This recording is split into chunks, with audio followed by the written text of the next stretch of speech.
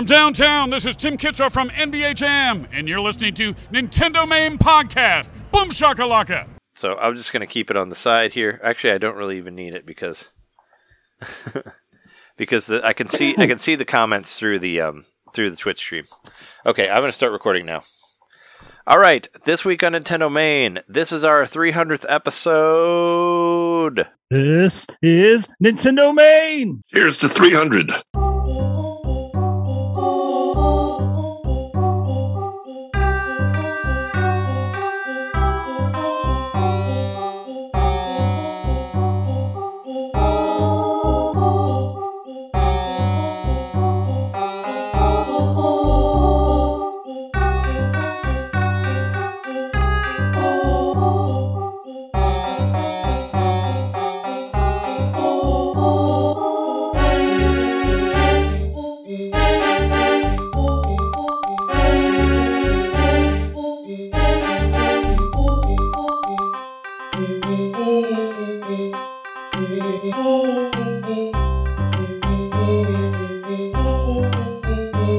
There we go.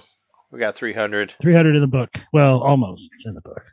We're trying to stream this, so hopefully for anybody who's watching it, thanks. But yeah, Nintendo Main episode 300, your place for Nintendo fans, talking about Nintendo stuff and news and indie directs and disappointments for 300 episodes at least. This is number 300. There's more than that. I'm sure you've heard us talking about the show, about sending out, asking people to send us audio messages about the show, and we do have a lot of those. I think we have 17 messages as of right now. So wow. What my plan was is I think I'm just gonna maybe every 5 minutes or so we'll just play one because we got so many of them, and I wanted to just kind of spread it out through the show. So I like that. We'll try to carry on our regular show, and then every once in a while, we'll every 5 or 6 minutes or so we'll be like, hey, here's another one, because we got a bunch of them. And we probably got at least a half hour's worth of stuff, maybe more. I don't know. And like I said before, I haven't listened to any of these at all, so I have no idea what they're saying. I only listened to them enough to know that there's audio there, so I might have heard the very beginning that says hello or whatever. But I don't know what people are saying, so we're all supposed to react live to it. That's the fun about it. But thank you for everybody who sent them in to us and all that stuff. And we got one right under the wire, which I think will probably be our first one. So we could start with that. So yeah, let's just start with our first message here. Or I guess we should do our nicknames, our names and our nicknames and all that. I'm Trey. Wants to play in handheld more often now. Johnson. I'm Jeremy. Finally outside the 200s. Mikowski. And I'm John. I can't believe it's been 300 years, Knitter. Your voice sounds like 300 years. It's it's 300 years. I got a little something going on. Yep. Something. It's old. All right, so yeah, we got a bunch of messages. So the first message I'm going to play right here is from Asa Green River of Borderline Entertainment. So let's hear from Asa right now. 300 episodes of Nintendo Main Podcast. It's incredible, and honestly, I'm so thankful that I can be a part of that lineage. Trey, thank you so much for accepting my request to be on the show, and honestly, just a quick memory, being on your show, A, was super impactful for me, but B, I think really set me on a trajectory. I knew that I liked podcasting. I knew that I liked talking about games, but being on your show was one of the first that I got to be on someone else's, and that lit that passion and lit that fire. So thank you for helping me find what I love to do, and thank you for 300 episodes of Nintendo Main Podcast. Oh, thank you so much. Thank you so much, Asa. You're incredibly sweet. That's that was really nice. I mean, you encouraged us as well, of course. I was trying to think about what I wanted to say about doing a podcast for 300 episodes and all that stuff, and I think a lot of it for me is that I got to meet so many incredibly cool people who do their own podcasts, and all the people that I know that have been on the show or that I follow on Twitter or Facebook or whatever, they are the ones that have encouraged me to keep doing it. So Asa, you have encouraged us to do it as well. You're a big part of it. All the stuff that you're doing helps me stay with it. And that's what I was trying to say when I tweeted out to everybody about the show was was like, yeah, that everybody that I'm reaching out to, these are people that have helped me through their own shows, and I just want to say that you're awesome, and thank you for helping us do all this stuff, by all the stuff that you do. You know, it's a cool community that I think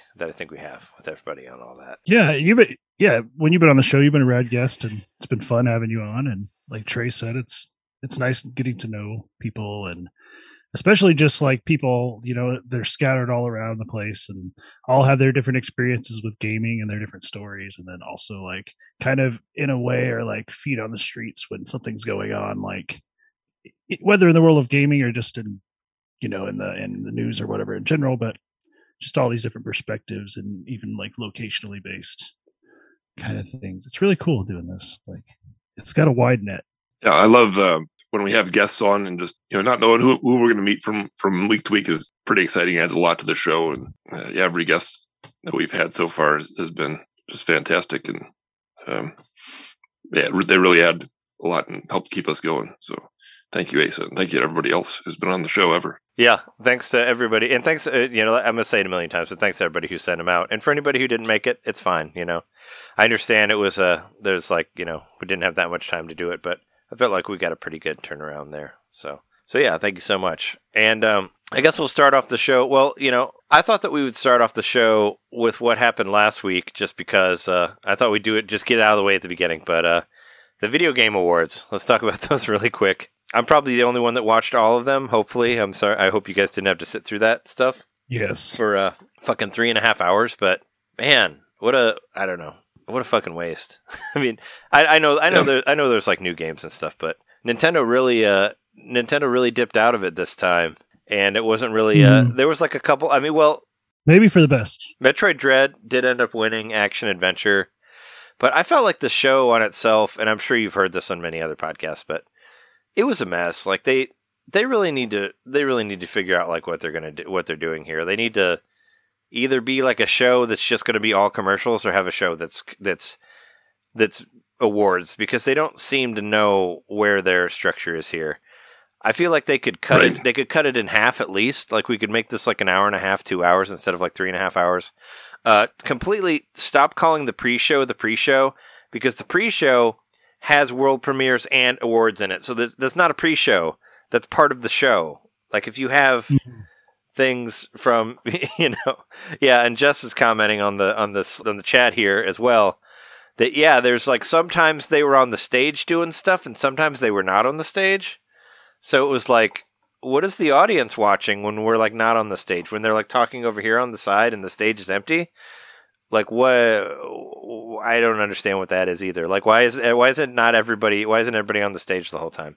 Here's my theory. Some people didn't want to walk all the way up there. That's too far. So they're like, we're just going to cover the door. Because like Jeff Keighley's there like talking to them or whatever, but he's not on the stage. He's on like some side green screen something that they're doing with like the stage behind him. It doesn't make any sense. They can do well to make it more like the Oscars and the Grammys, every other award show, where it really is just about, hey, this is a time to hand out the awards. And if you want to do all the promotional stuff, you know, imagine if they broke into the Oscars for, you know, 15 minutes of previews of movies coming up next year. It would be weird. It would seem like a big crass commercial, just like the Game Awards actually is. I mean, have you seen the Oscars lately? I mean, they do that. But like we watched, Jess and I, we streamed the last Oscars, and there was like 20 minutes where they took a break to just show trailers on new movies in the middle of it. I know it's not as bad, but that's still what the world is now. Like it's all like, oh, we gotta show. It was like they showed like the trailer for like In the Heights and like the West Side Story remake and all this shit like that. I was like, okay, like we need to just stop the show and do this. Like, who cares?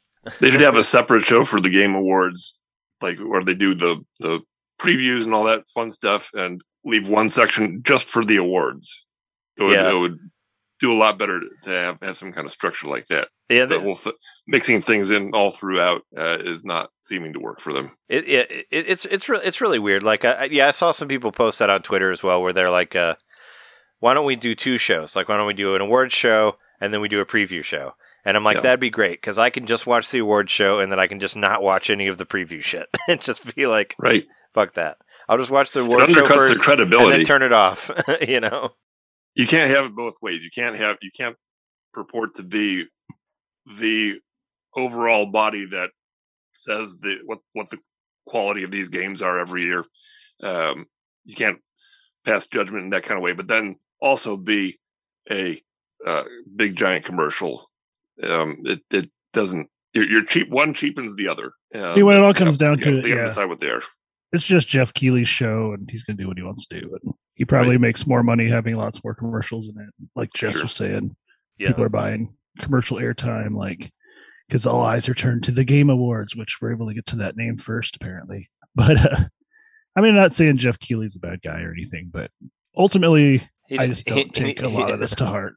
Yeah, no, I mean, I don't like. I mean, nobody. I don't think anybody really thinks it's like, it's like an actual thing. But it's fun to.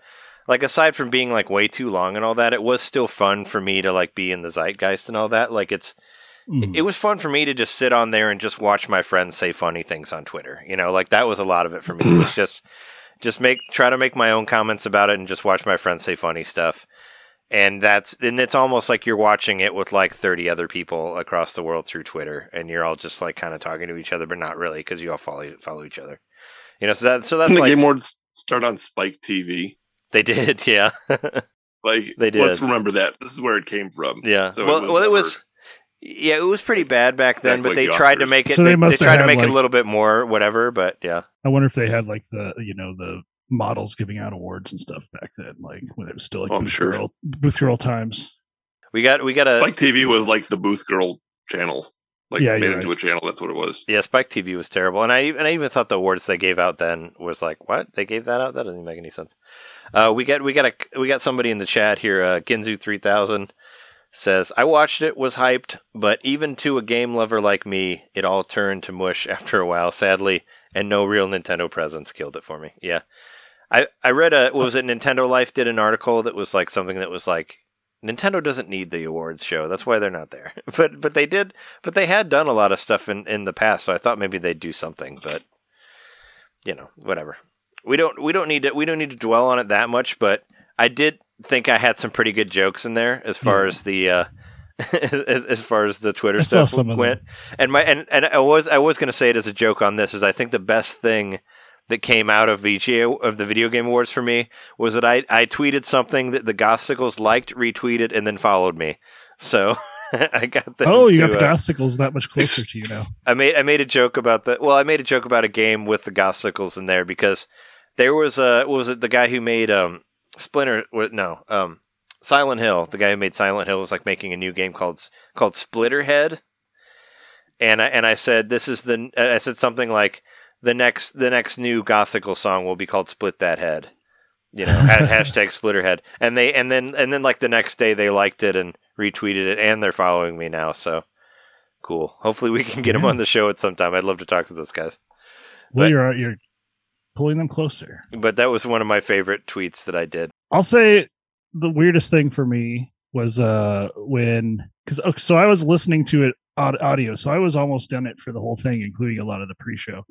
Because I had my cheap little earbuds I bought. I put one of those in and was like, had it playing while I was working.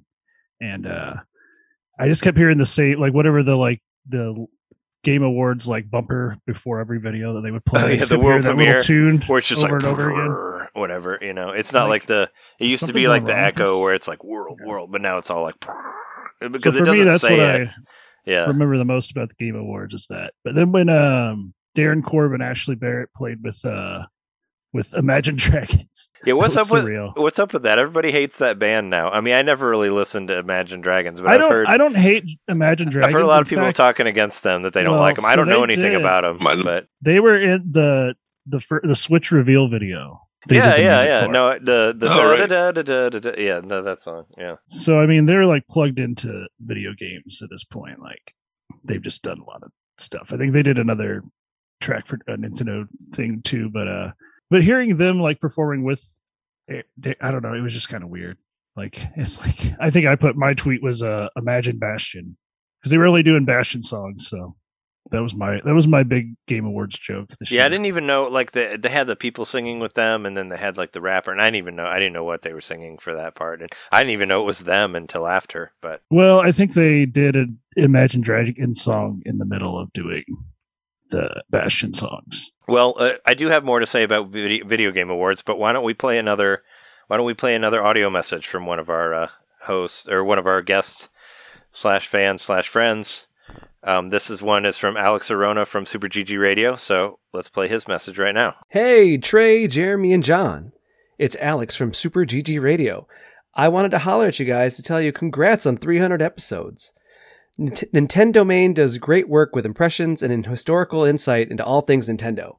It's been great getting to know you guys, having us on as guests on your show, and even just hanging out at events. I know you've had a few of us on, and we really appreciate it and are really always excited at the chance to be part of what you guys do. We hope to continue to work with you guys and be avid listeners for the next 300. Congrats, you guys. You deserve it. Thanks, Alex. Awesome. Thank you so much, Alex. Thank you. Yeah, that's another one on there. Yeah, I was like, I can't get too much into the weeds here before I play another one of these. Otherwise, they'll catch up to us. So, but yeah, thank you so much, Alex. I'm just gonna go by alphabetical order. I just have a folder of everybody in it. So that's kind of how we're gonna do it. A binder full of people. Yeah. So yeah. But yeah, other stuff. I don't know, other stuff from the Video Game Awards. There were a couple things to mention in there. Like we got the Sonic the movie trailer for Sonic 2. You got to hear Idris Elba's voice as Knuckles and all that stuff. And yeah, I thought more of the same. You know, I think it's going to be a better movie. I think most people think it's going to be a better movie because the setup's all out of the way. But yeah, I'm still not expecting much. I don't know if I'll go and see it. Did you think that Knuckles sounded kind of sexy? Because I know He sounded kind of sexy. I don't think he sounded like Idris at all. Yeah, he was trying to desexify his voice or something. Apparently, he was really like trying to figure out like what I don't know what Knuckles is about or something. Like trying to capture that. It's about being sexy, that echidna and all that. It's about looking for gems, man, and climbing walls and all that stuff. Yeah, I think you look good doing it. Yeah, I mean, I'm definitely not going to see the movie in 4D. That's for sure, because I'll never see another movie in 4D. But also, like. Yeah, I mean, I don't really care. We talked about this when we recorded our Patreon episode, but if it starts off with Dr. Eggman sitting at an Olive Garden, just like being sad about not catching Sonic and all that, then that's funny. I'll give him that for that. And I tweeted about that as well. That I hope that Sonic 2 has double the amount of flossing and double the amount of Olive Garden references this time, because otherwise, why are you making a sequel? So I was really wanting the trailer to begin with Gangsta's Paradise again, just like F you, throw it in everybody's face. Was Gangsta's Paradise in the other one? Mm-hmm. Oh yeah. Oh fuck, I don't remember that. Why? Nothing says Sonic like Coolio. Like seriously, it doesn't make any sense. It's the right era. But I think better than that is a little bit better. But we got a Sonic game trailer. We get to see Sonic of the Wild, I guess. Yeah, the game looks pretty cool. I'm withholding my excitement, as with every Sonic 3D game. But it's another new direction, and Sonic needs a new direction. I mean, with every 3D Sonic game, you always got to kind of take it with a grain of salt and be like, well, maybe. Because most of them will end up being bad anyway. But yeah. I mean, what I wondered about is like, you see the trailer and the trailer looks really good and everything looks great. And then it says coming to Switch. And I'm like, okay, well, it's not going to look as good as it did in the trailer. So is this going to be a streaming game? Is this going to be super cut down? Like, I don't know. I mean, it's coming to the other systems as well, but Switch is on there also. So the version that Nintendo is going to get is probably going to get hacked up or whatever. I don't know. We don't know for a fact it's like a huge open world. Like I think get they that said, from the establishing shot. Well, they did. One of the people did say they said open zone game, which I thought was funny because all the levels in Sonic are zones. So it's like open zone, because you're like the garden zone or like whatever, So well, what that open makes zone me think Act of, 1. What that makes me think of is the Bowser's Fury game, which you haven't played. Still haven't played it, no. But I hear it's But great. I would describe that as open zone. Sure, it is. That was the first thing I thought of when I heard open zone. Yeah, and that's like Mario of the Wild, right? Like that's kind of doing a new idea for Mario, like having it all like open world. I mean, I heard it's great from you and from other people. So, but I still have a feeling it's doing some sort of like loading of each area you're in, like separate. It's got to be. Mm-hmm. Which version of Switch though? Ginsu asks. I believe that's Hutch. Yeah, we're gonna get a new Switch and have Sonic be the flagship game, maybe. Well, there was kind of an idea that I had that I posted on Twitter as well the other day because, and we'll talk about this also, but Nintendo sent out the our stats for 2021, like showing you like what games, which games you played the most and how many hours you spent and all that.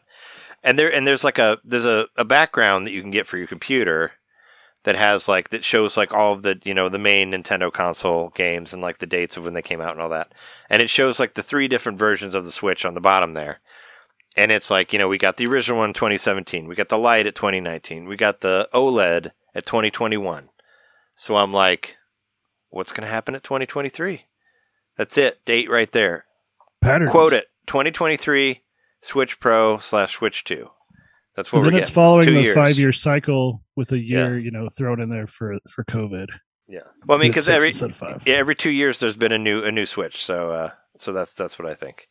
Thanks for the happy 300. We will get to your message as well. We got a list of them here.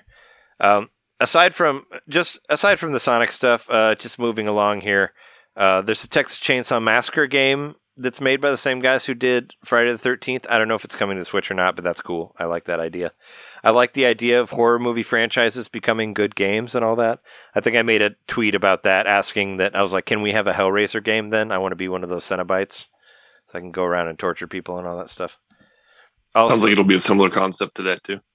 Yeah. Well, I mean, the Texas Chainsaw Massacre is probably going to be the same, very similar to the Friday the 13th, but it's the same guys who made Friday the 13th, so that's cool. So there's a good chance it'll be good, because I did have a lot of fun with that game.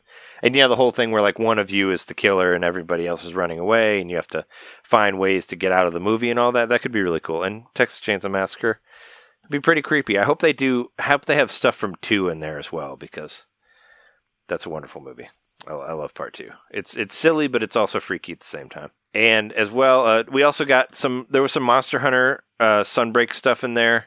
There's a trailer for that more DLC stuff for Monster Hunter. So there's a little bit of Nintendo stuff in there still. There's like a new character that's coming to it that has like a full voice. I heard they're going to add a bunch of stuff to it.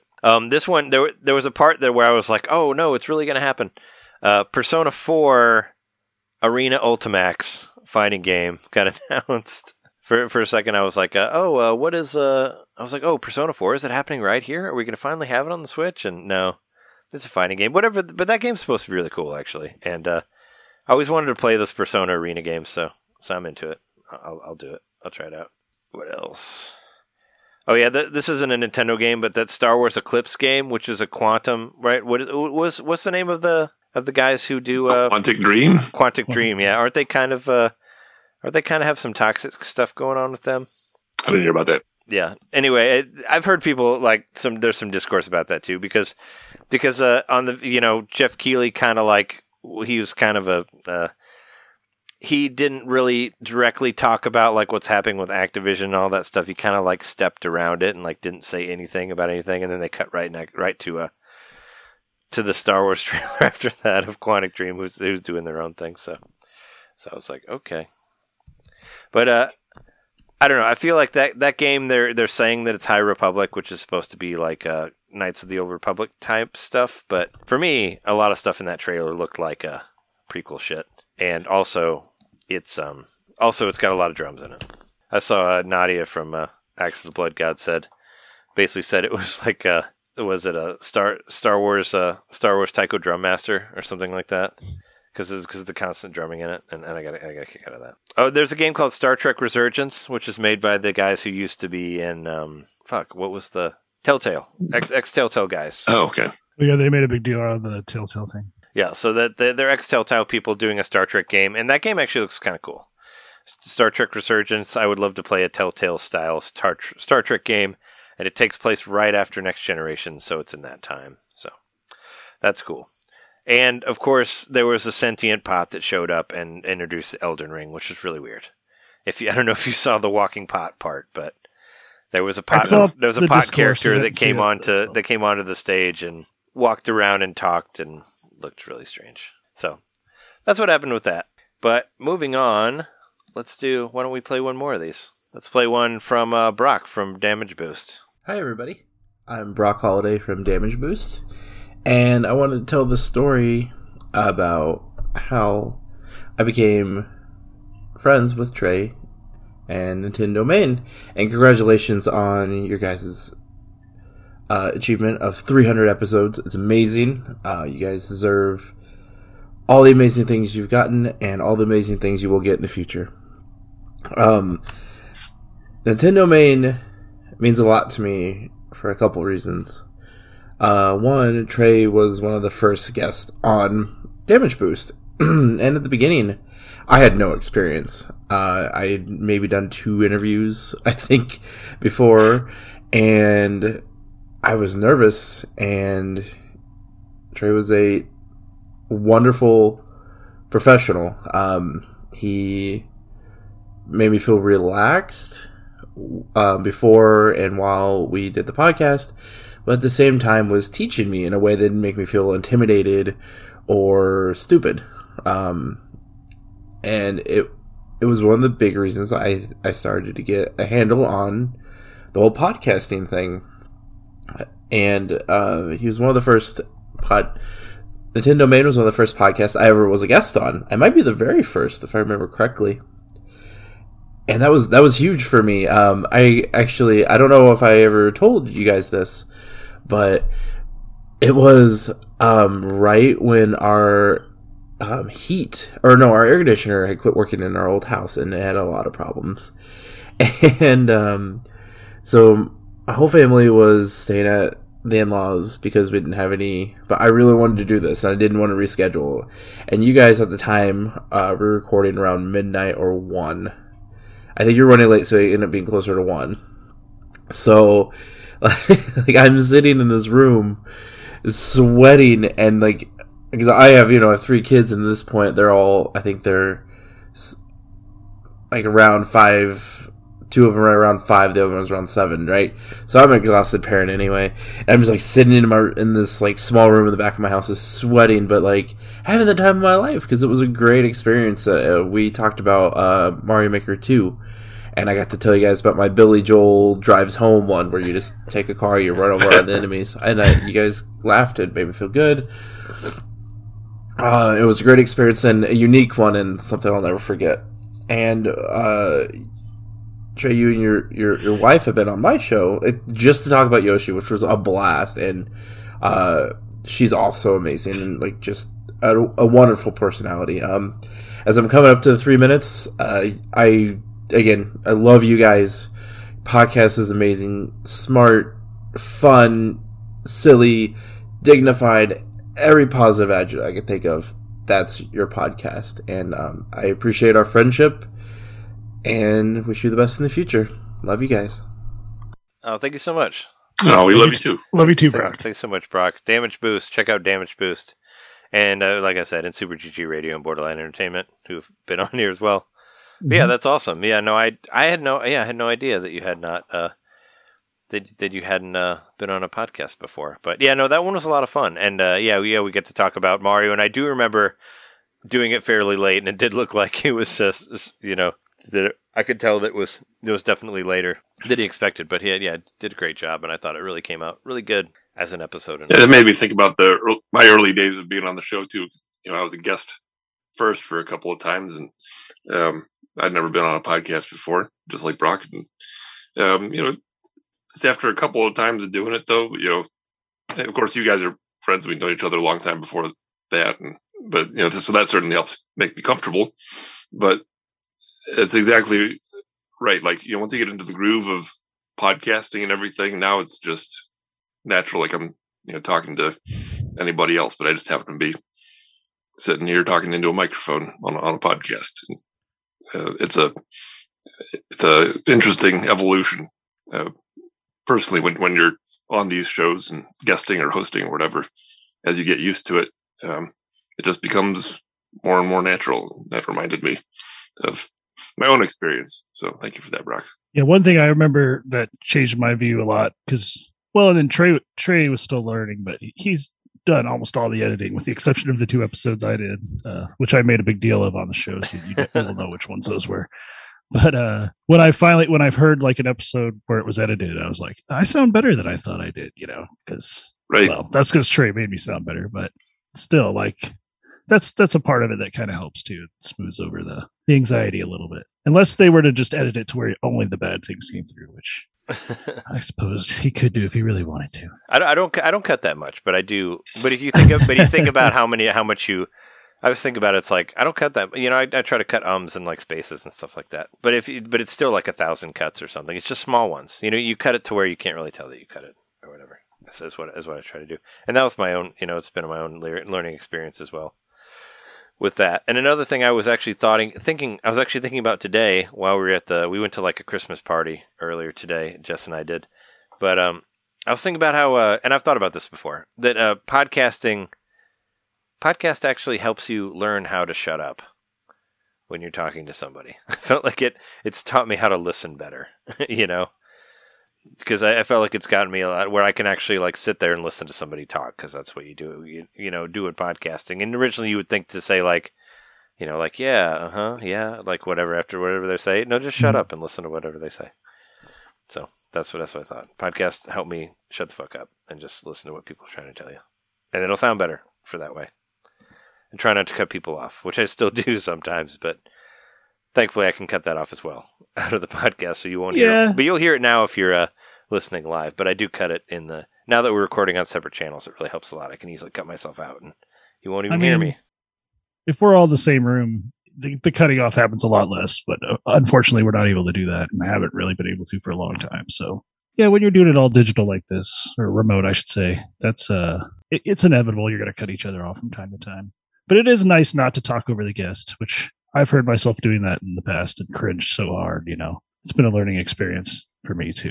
It's hard to tell sometimes too when you're on the internet, because there is like a couple second delay, between like you talking and another one of us talking. So sometimes you don't know, and then somebody starts like right when you start or whatever. You don't know when they're going to stop, and yeah, it's kind of a balancing act and all that type of thing. But we try to do what we can here, and for anybody who listens to us, thank you for that. That was a little podcasting 101. Yeah, sure. Something like that. I mean, this was all just like me just trying to figure shit out. And a lot of it was just like, oh, I could do that. Or it would be fun to do that. Like with the like audio bits and stuff that I create. I was like, well, I could do that. That'll be fun. It's just me just fucking around with audio and stuff, which a lot of this is. But let's I know we're like, well, we did our intro thing, but let's start off our show as we normally do and talk about games we've been playing and games that we bought for the week. Talk about some of that. I made the big plunge in between episodes here, and I bought one of these babies. That was your 300th episode reward to yourself. Yeah, 300 episodes, $300, or $350. No, I went out and I bought the Switch OLED. And well, I didn't actually go out and buy it. I ordered it from Amazon because somebody posted it on Twitter. I saw it on one of the people that I followed. Said, "Hey, Amazon has a bunch of OLEDs up right now." And I'm like, no shit. Like, I wonder if I could get one of those. And I looked, and I looked at it, and I was like, oh fuck, I could order one right now. And I was actually working. I was on a job, and I was in.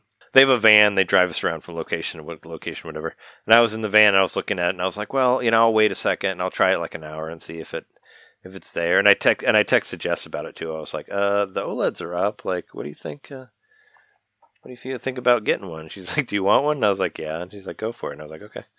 I just needed somebody else to say okay for it, for me to just like not do it on my own. Well, of all the people to give that okay, I think she's the one to reach out to.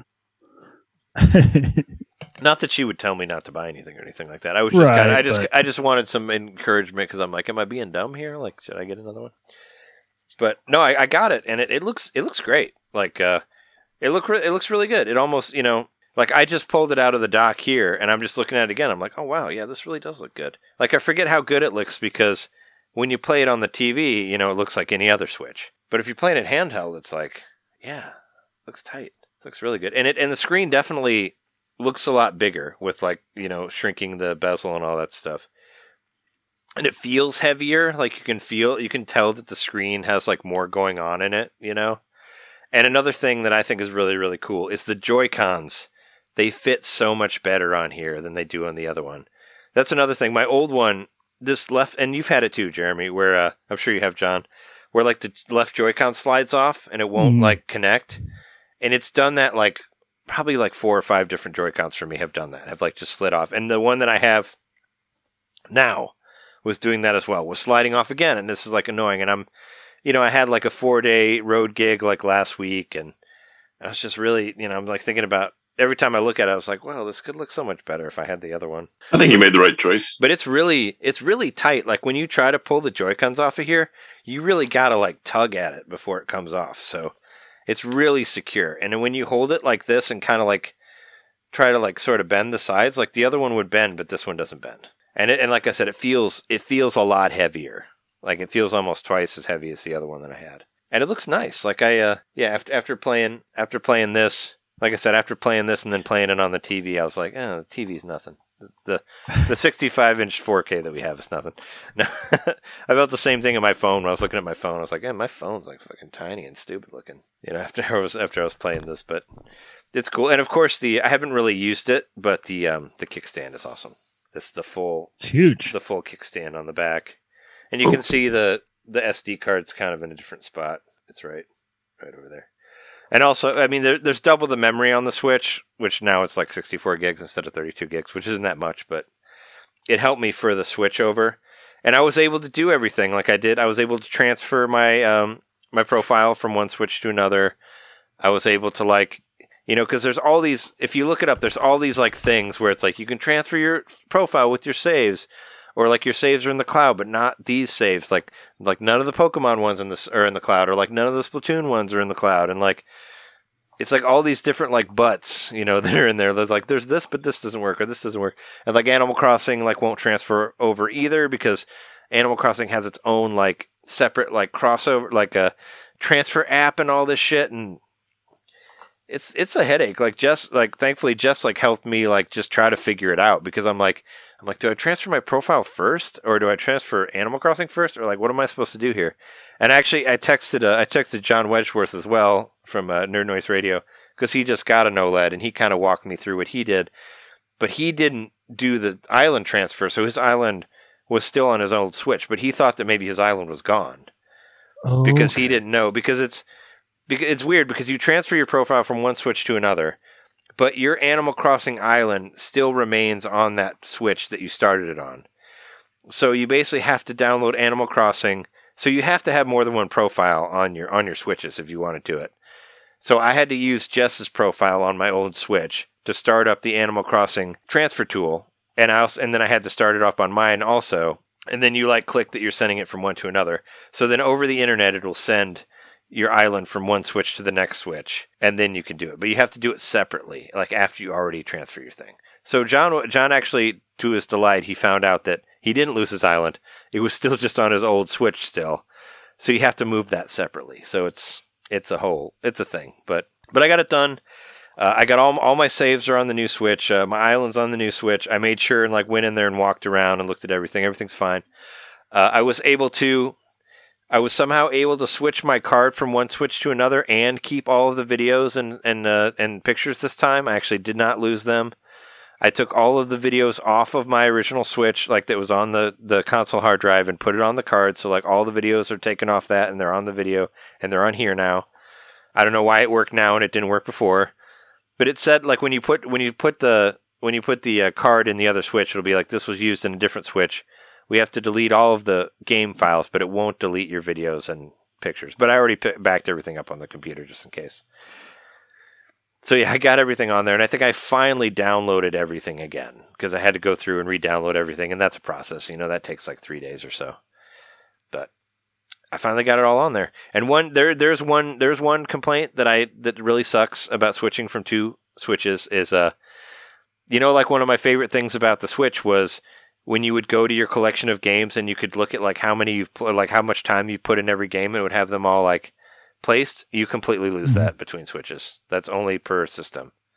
Oh. So it starts all over again. When you put it on a new Switch, even though you got your profile in there and all that, the amount of time that you played the game and how it like will, you know, how it'll like stack them or whatever, that's all brand new now. So I have to start all over again, which sucks. So like does it not tell your total hours anymore even? No, it'll tell it on your profile if you play the game. But if you click on like category or like sort by how you've played it the most, what you played the most, it won't remember any of that. So all that will stay on the other system. So you have to just start all over again, which sucks. So I have to recreate my top 8 games or whatever. Or I'll have to look at it on the other one. I'll have to take a picture of it or something like that.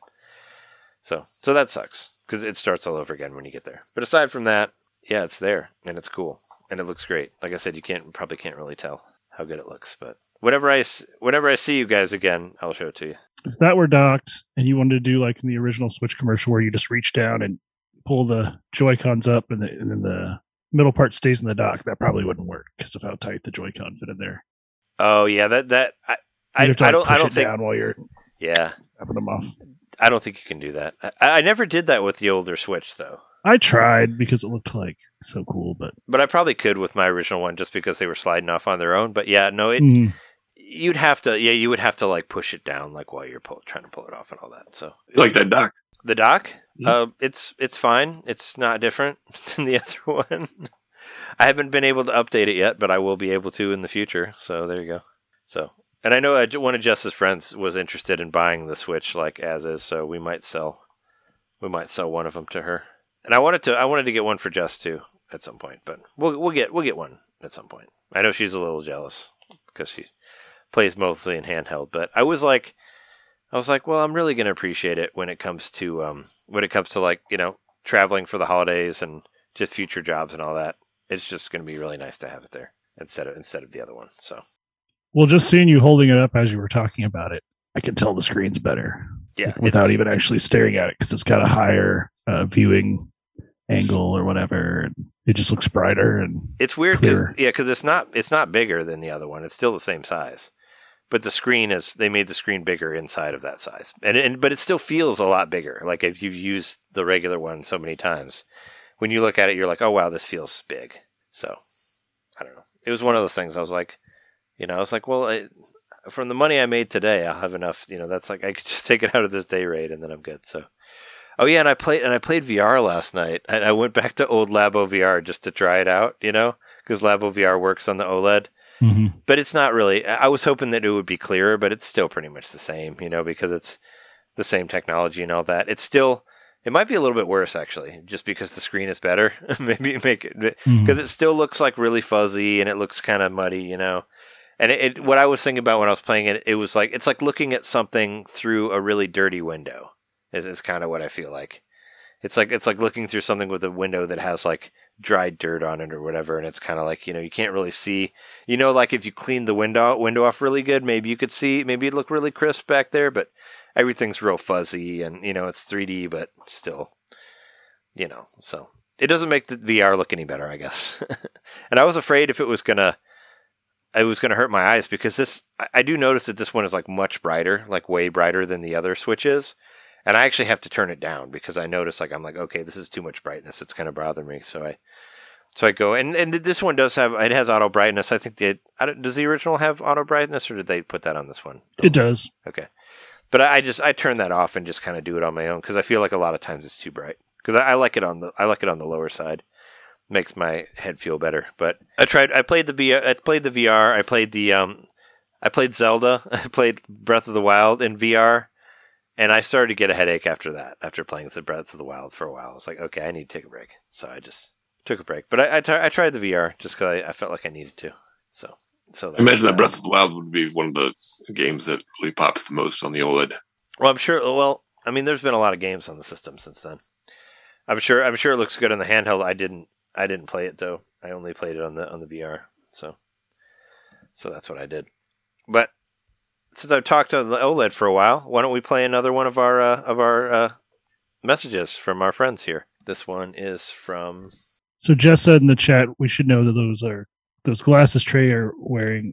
It's wearing are covered in glitter. We just can't really tell. Yeah, you can't. I couldn't tell. I was trying to see if I could like make the lights less, but I mean the glasses are doing exactly what I want them to do. I wanted them to just like pop, just like look really shiny and all that. So. You got a little Elton John thing going on. So now they, I mean, they're not necessarily shiny. I just want them to like, I guess you can kind of see, I think I can kind of see it on this over here. If you turn it away from the light, you can see the glitter on there. See that? Mm-hmm. See moving There's around? a little bit of a sparkle effect, sparkle motion. Okay. So, our next is from Dylan Backstage Gaming podcast. If you remember them, that was the first time we ever did a live show. When Jeremy and I did a live show at the Beat Kitchen, Dylan was there with his podcast, and he's been yeah, Dylan Gregory. He's been on our show a couple times, and he sent us a message. So let's take a listen to it. Hey, this is Dylan from Backstage Gaming. I just wanted to give a huge congratulations to everyone at Nintendo Main for 300 episodes. We're just past 100 on our own personal podcast, so picturing 300 is like climbing a mountain right now. Seriously, huge congrats, guys. It was super cool working with you guys on a couple episodes. I fondly remember talking about the more obscure releases.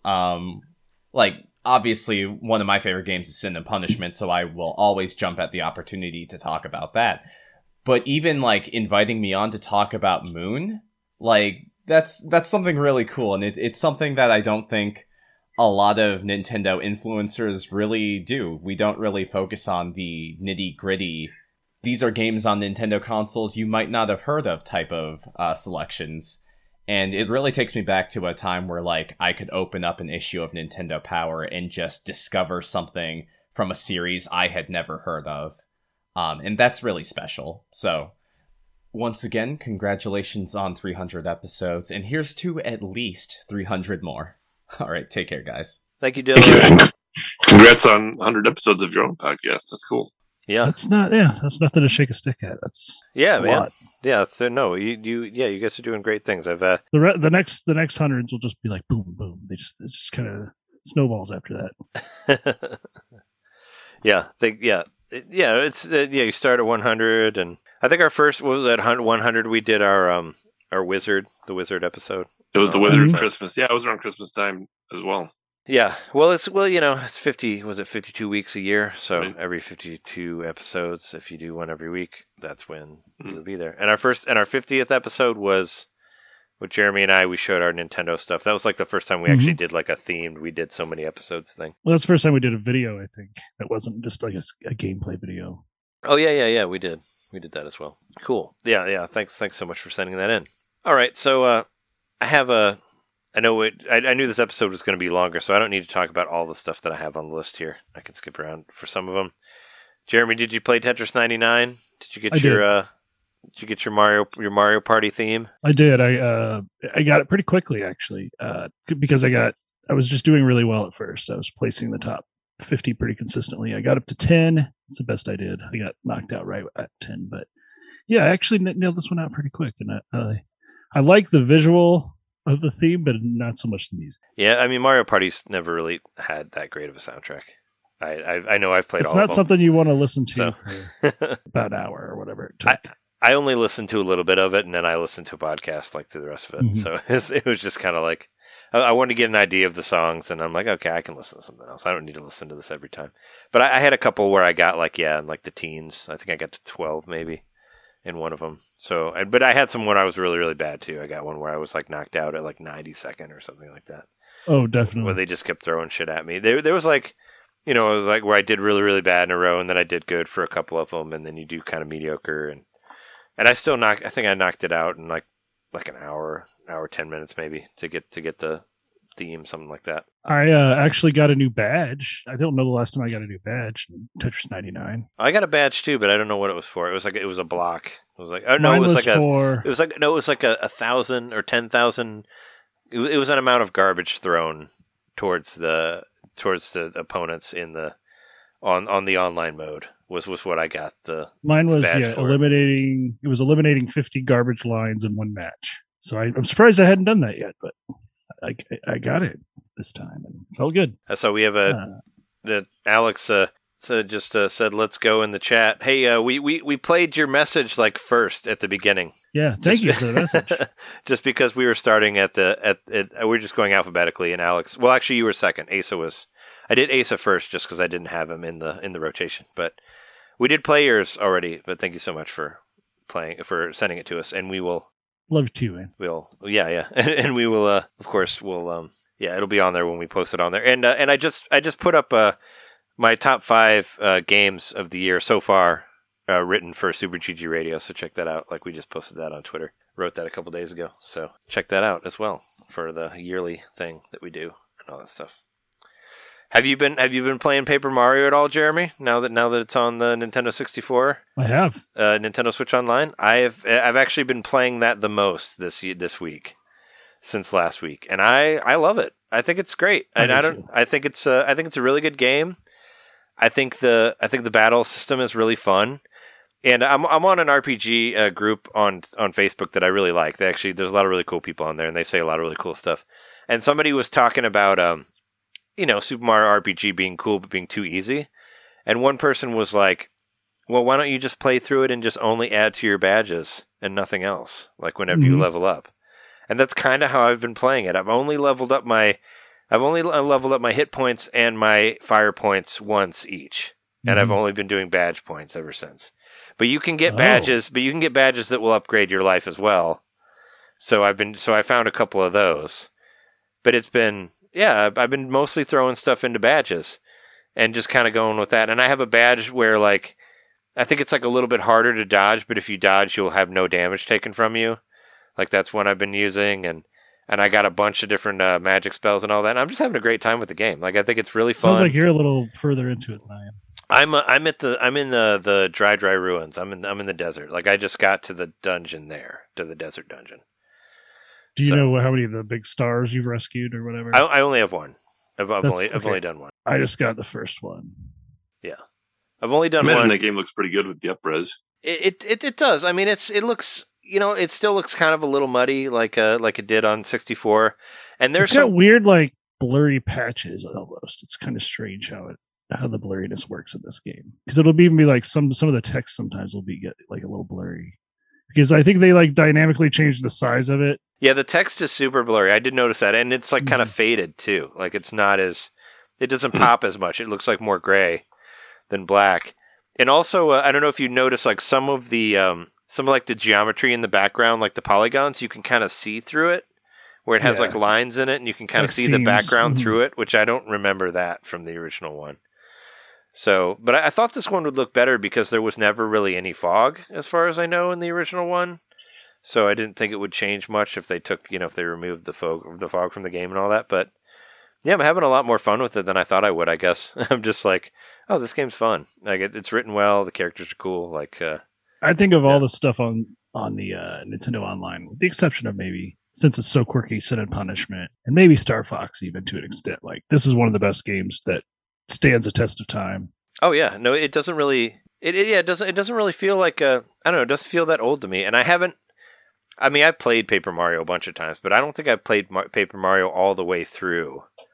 Probably since, I don't know, a long time ago, since like 20 years ago or something like that. Because I did play it on Wii U, and on Wii U when it was on there. But I never beat the game all the way. But I wanted to, So I was gonna try to play this all the way through. But it's been a lot of fun, and I love playing it with the N64 controller. I don't think it would be. I don't think it would be as good without it because of the C buttons, the way the C buttons are designated for certain things, especially with the down C being the attack button for all the characters or whatever their ability is. It just wouldn't feel right if I was just pushing down on the right stick instead of pushing the actual button like that. It just wouldn't work right for me. So I think it's best with the 64 controller. Yeah, I like it.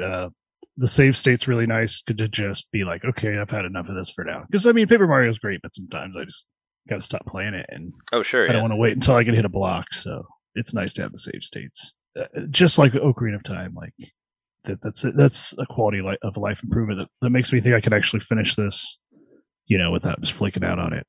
More likely to finish this one than Ocarina, to be honest. I'm still in the water temple there. That water temple, man, you just gotta. I do enjoy using push these through it. I just like this N64 controller for these classic games. It's very nice. Yeah, it feels great. My 64 controller was actually completely dead because I hadn't played it for a while before. I was like, I'm going to try out Paper Mario, and I tried to turn my controller on, and it was just completely wiped out of battery power. So I guess I had left it neglected for a while. But I redid it, and and now it's been fun. But yeah, Paper Mario, it's a great game. It does suck that it takes a long time before you get to the actual action battles, is what I noticed. I thought I was just really bad. You have to get Yeah, you have to get almost through you have to go through the whole first chapter practically before you because you have to get to the part where you become Princess Peach and then she talks to the star and then the star comes down and tells Mario how to do it later. So it's there's a whole first story arc that you have to go through before you get to that part. So it takes you a while before you can actually do the action battle stuff. But the action battle stuff is great. I really like doing that stuff. And I think it works. I think it works a lot better than it did on Super Mario RPG. I'm sure I've said this before, but I like Paper Mario better. I think it's a better game than the Super Nintendo one, Super Mario RPG. Probably because I think they perfected the battle system a little bit better.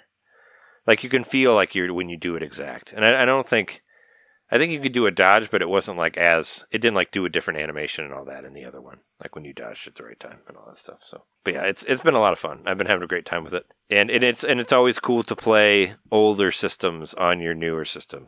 Now that I have the OLED, I played through F-Zero on there. I played through a whole one of the Grand Prix, on there just to see what it looks like. And I was playing Genesis games on there, because the sprite graphics really pop and all that. And I was playing some Paper Mario on it, even though like I said before, I really like doing it with the controller, aside from doing the analog stick and all that stuff. So I saw that Eddie V actually just commented to us on the chat, and Eddie V was actually next in our line of stuff that people sent us. So why don't we just play that right now? Yeah, please. If you're still on there, Eddie V of Super Power Block. Boss Rush, Optional Opinion. He's got a bunch of podcasts. Hello everybody, this is Eddie V from Boss Rush Games and host of Nintendo Power Block. Want to congratulate Trey, Jeremy, and John on reaching 300 episodes of Nintendo Main Podcast. It takes a long time to get to that number, and we are so happy over here at Boss Rush Games for you guys reaching that milestone number. From me, Corey, Jesse, and the entire Boss Rush family, congratulations on making 300 episodes. We can't wait to hear more, and hopefully that we will be able to come back on and join you guys to talk all things Nintendo. Once again, guys, congratulations Jeremy, congratulations Trey, and congratulations John on reaching 300 episodes. Thank you so much, Eddie. Yeah, no, thanks, Eddie. Yeah, no, I mean, being on Nintendo Power Block and having you guys on the show and all that actually was a big deal for me, because I remember Corey just giving me a big list of people to talk to that he knew that also had podcasts and all that stuff, and I reached out, and that's how I met John Wedgeworth and Nerd Noise Radio and all that stuff, and I talk to him all the time now, so it's cool. It's been they really let us know about a bunch of other people as well. So you really helped us reach out to other podcasts. Thank you, Eddie. Just said he wanted to come back on again, which you should come back on again. We'd love to have you on again. I think last time we had him on was for Monster Hunter Rise, which is love that game. Got some more Monster Hunter stuff coming up in the next few months. So yeah, I need to get back on that. Too. Spoilers, I guess, but Monster Hunter's, it's definitely in there for my top game of the year, of course. So, writing about it again, I was like, I really want to play that game again. I miss playing it. I need to jump back on it. I've actually been I've kind of been procrastinating on playing my games of the year, because I know because every time I play one, I need to record it. So I need to go and record it and start working on my game of the year video and all that.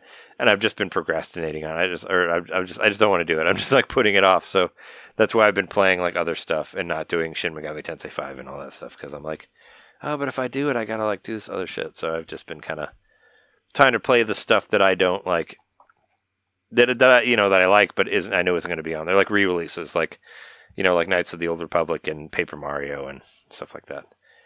Even though I did unlock the overalls last night for Mario Golf, but that was just me having fun. Even though I was having a hard time finding people to play against on there. But I had a couple games where I beat everybody, and they were all S ranks, and it was awesome. I got 50 extra points for beating, because you get more for beating people who are higher ranked than you, and it felt really good. I beat two guys that were S plus, and I was B minus, and I was like, yes. I had these two killer games where I captured it on the video and all that, but I was like, oh my god, I'm the best. And then I fucked it up after that. But I felt like I was the greatest golfer for a second there. Like I really nailed it. I got an eagle in there too. It was cool. So that's that. Also, I got Clockwork Aquario, if you've heard about that. That's an arcade game that never got finished, and like it's finished now. And it has the record for being in development for the longest, or being delayed the most. It actually stole the record from Duke Nukem Forever. Really? And now it holds the world record for game being in development for the longest. And it's cool. It feels like it feels like a it feels like an old 2D platformer, but it's cool. The soundtrack sounds really good, and it looks really nice, and it plays really well. And you jump on a character, and then they turn gray, and you can pick them up and throw them at other guys. And there's like bosses and stuff like that, and it's cool. It's just like, I don't know. I felt like I had to get it just because of it being a piece of history and all that stuff. And I guess How long was it in development for? I don't know, for a long time. Like, I guess, it was never finished. It was like an old arcade game from the 90s, I think, that just never got finished. And from what I heard, some of the people who worked on like the Wonder Boy 3 game, they stepped in and helped them finish it later, or they knew about it, and it's cool. It's a really cool thing. And there's like, you can play different like difficulties on it, which will basically give you more credits depending on how you want to play it, and it looks really nice. And I was like, I feel like I have to get this game. And that was before we had the Indie Direct stuff, which I got stuff from that too, but we can talk about that later. But I do have some physical stuff that I could show here. Well, there's a big one. There's actually, I do have a package from one of our listeners that I think I'll open that on the second half here. But okay. That arcade game is great. Eddie, he said I need to hear about the arcade game. I mean, there's not much to say. I said it's that it's a great 2D platformer. You get 3 playable characters. I think it's 2 player as well, but I was only playing it by myself, so you can do multiplayer. I don't know if you can do it online or not. You might be able to, but it looks really pretty. And I heard, I know Retronauts mentioned it, and it's kind of been on my radar for a while, just because I like stuff like that. I like older games that have been not finished and now they're out now. It feels like you're playing a piece of history, but like now, I figured it'd be something you'd be into, Jeremy, for sure. Star Fox 2 has got to be up there. As far as Star Fox 2 was finished though. They just never released it, right? That's true. I don't know if that counts as much, but I don't know. Yeah, from what I heard, it was Duke, because Duke Nukem was in development forever or delayed the most times, and this one finally was finished because it was delayed forever. I guess Star Fox 2 was outright like canned, so it came back from the dead. Yeah, but it's $20, and I think it's worth it for sure for all the stuff they're doing with it. But we just I thought I would show this on the show because Jess's brother sent us some gifts for Christmas that we just got today, and he sent Jess this guy right here. Tom Nook. She got this giant Tom Nook. Now you just pay your loans off from home. Got this giant Tom Nook plushie, and I was like, let me show it on the show. I gotta, yeah. She's like, they sent us such weird stuff, and here's our Tom Nook. I mean, they have so many adorable Animal Crossing plushies, and I thought about getting them, but I was like, we already have enough stuff, but now we got Tom. Look at it. It's so cute. And this is not Nintendo related, but I have to talk about it just because it's locally related, and I'll probably have no other place to talk about it. I probably won't have anywhere else to talk about it, but Mitsuya is a Japanese grocery store, which I've been to for years. It's a really cool place. They got a food court there. I bought an art book there, a Dragon Quest art book in Japanese there. They have a bookstore. They have a DVD store. They have a bunch of different stuff. And the DVD store was a place that I've gone to. I bought a bunch of movies there. That's like how I discovered like Pom Poko, which is that amazing Ghibli movie with the tanukis and the ball sacks that turn into boats and planes and stuff like that. It's my favorite Ghibli movie. But I discovered a whole bunch of other movies that I'd never seen before. Like that was where Jess and I found like Tokyo Godfathers and just a bunch of other stuff that was just kind of buying just a random movie and being like, oh wow, this is awesome. But they would sell like all these anime movies.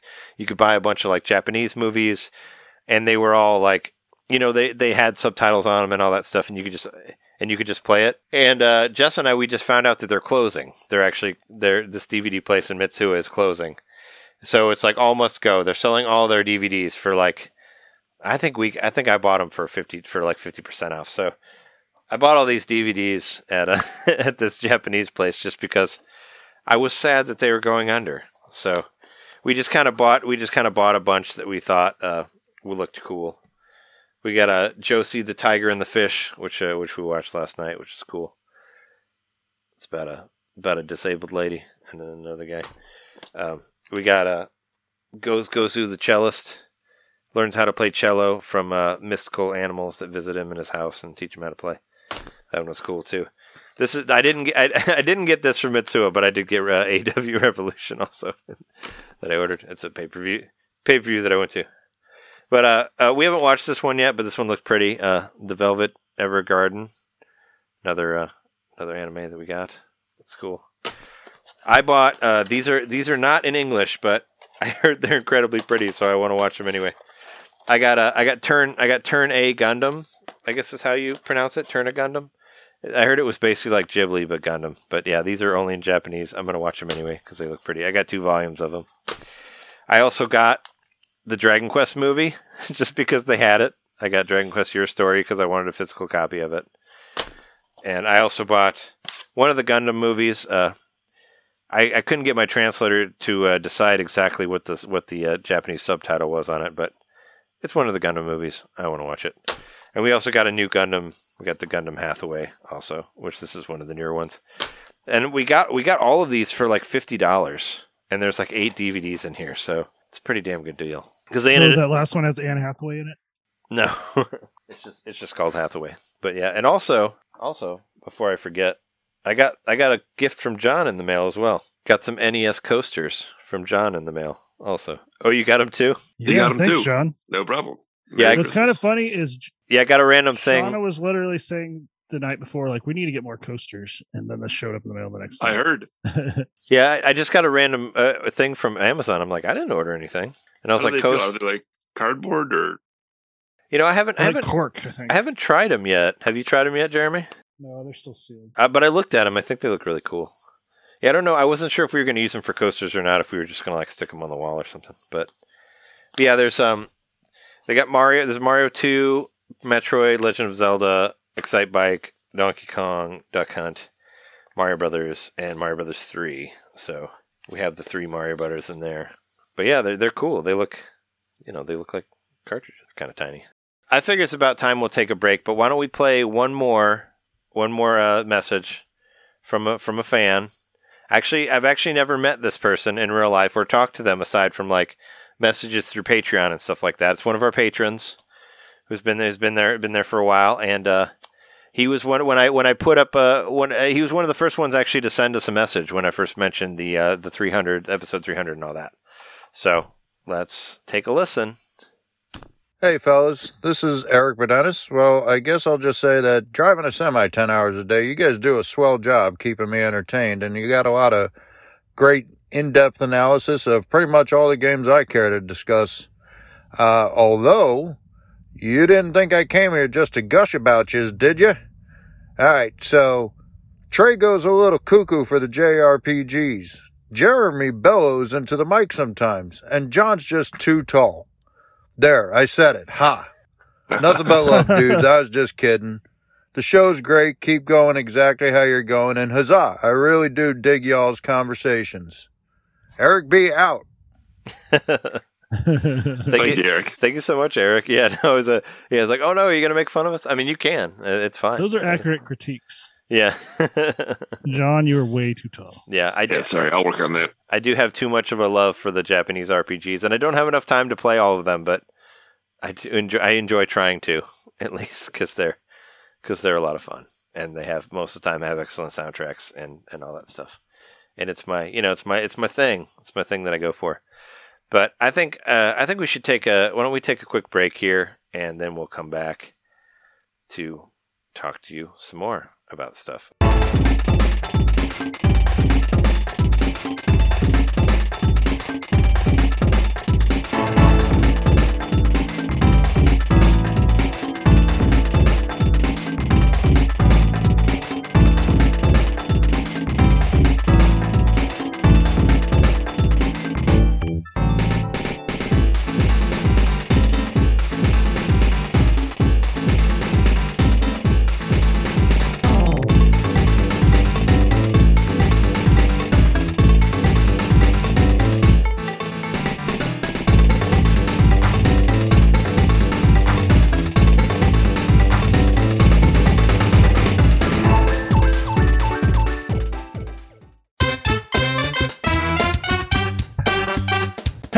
Hey, you. It's me, Mario. Yeah, you.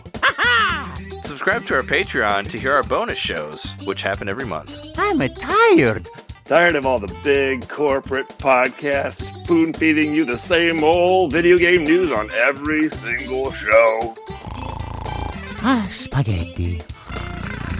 Ravioli. Then expand! With Nintendo Main Expansion Pack. It's us talking about old games that were important to us. It's us interviewing people that we meet at conventions. And heck, it's live shows from those same conventions. It's basically everything you could want that Nintendo Main ever made. Here we go! And it's just $1 a month. That's less than a bad indie on the eShop. It's $12 a year, which is less than Nintendo Switch Online. Thank you so much for subscribing to our Patreon and supporting Nintendo Main. Just go to patreon.com/Nintendo Main Podcast and, hey, Mario, let go. Whoa! He's throwing us back to the show. So long, Bowser. Patreon.com/Nintendo Main Podcast. Game over.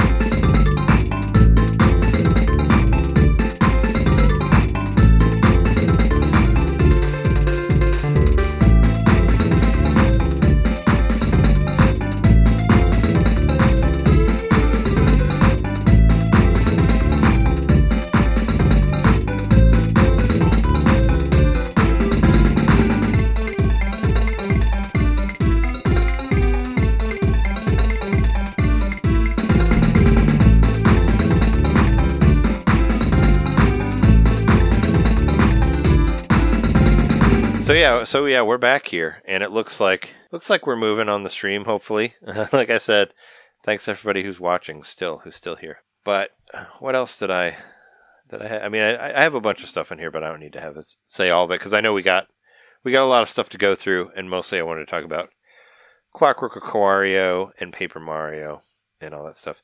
But I do actually have. I guess since we took a break, we could do it back from the break. I do have a package here. For us, I have a 300 episode package, which I have not opened yet. I'm excited to hear about what this is. Me too. So should we play the audio message from the person who sent it first before we open the package? Good. All right. So this is from our friend of the show and listener David Hutchison. Hutch here. So Nintendo Main reaches its 300th episode, and I know what you're thinking. 3 guys who sometimes bicker, cut each other off, and I'm not gonna lie, I've always got to turn the volume up to hear one of them. These guys have 300 episodes under their belt, and now, I have to say, congratulations! You are the podcast, where people have in-depth knowledge of the games, complete the games, and in John's case, log more hours in a game than all the devs combined. When I first got the Switch, I started listening to podcasts, to learn more, and once I found yours, I started from the beginning and quickly caught up to the present when Trey launched the Beat of the Week, which helped me complete more games on any one system, including all 9 endings of Hades based on Jeremy's experience. You all were raw and real for the pandemic, choosing not to hide from it, but make it, as unwelcome as it was, a segment of the show, and I know if someone does the math, most podcasts are an hour long, with some of yours breaching 3 hours, so you could say you have over 1,000 hours of content. Just saying, when your pod drops, I'm happy to see something over 2 hours, where a group of friends, knowledgeable in their craft, are real and speak their minds. Again, congrats Nintendo Main on reaching 300, keep up the good work, and game on. Special shout out to Jess as well. All right. Yeah. Thank you so much, Hutch. Thank you. Yeah, game on. And I try very hard to level everybody's voices out. I'm sorry if you have to turn up the volume. I hope it's probably me. I hope it's bellow.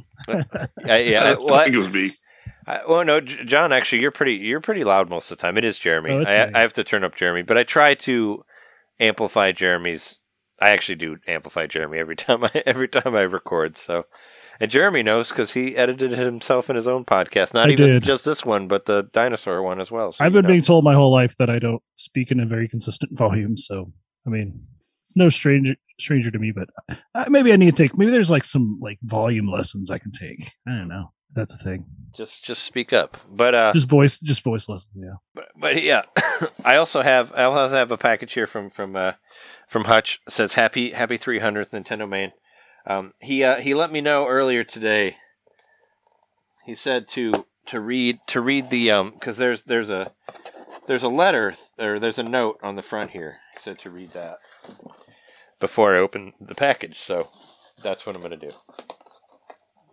You got this package, 2 weeks ago? Yeah, like a week or two, something like that. Maybe like a week. I don't know. I've been holding on to it because I wanted to. Because I don't know, in case we didn't, it was in case nobody sent us anything for the podcast. I would open this Always also. Prepared. But now we ended up with a lot more stuff than I thought, so that's good. I didn't want to. It's always good to have. I always want to have extra stuff to talk about in case we. I don't want it to be just us being like, well, what are we doing now? All right, so we got a little note in here. It says, I know it's not much, and mostly will only matter to Trey, but even though... Oh, wait. Okay, I'm going to not read the rest of this. I'm going to see what's in here. I actually had an idea about what this might be, and I think this might be it. So, I'm not going to say. I'll just tell you if it's what I thought it was when I see it or not.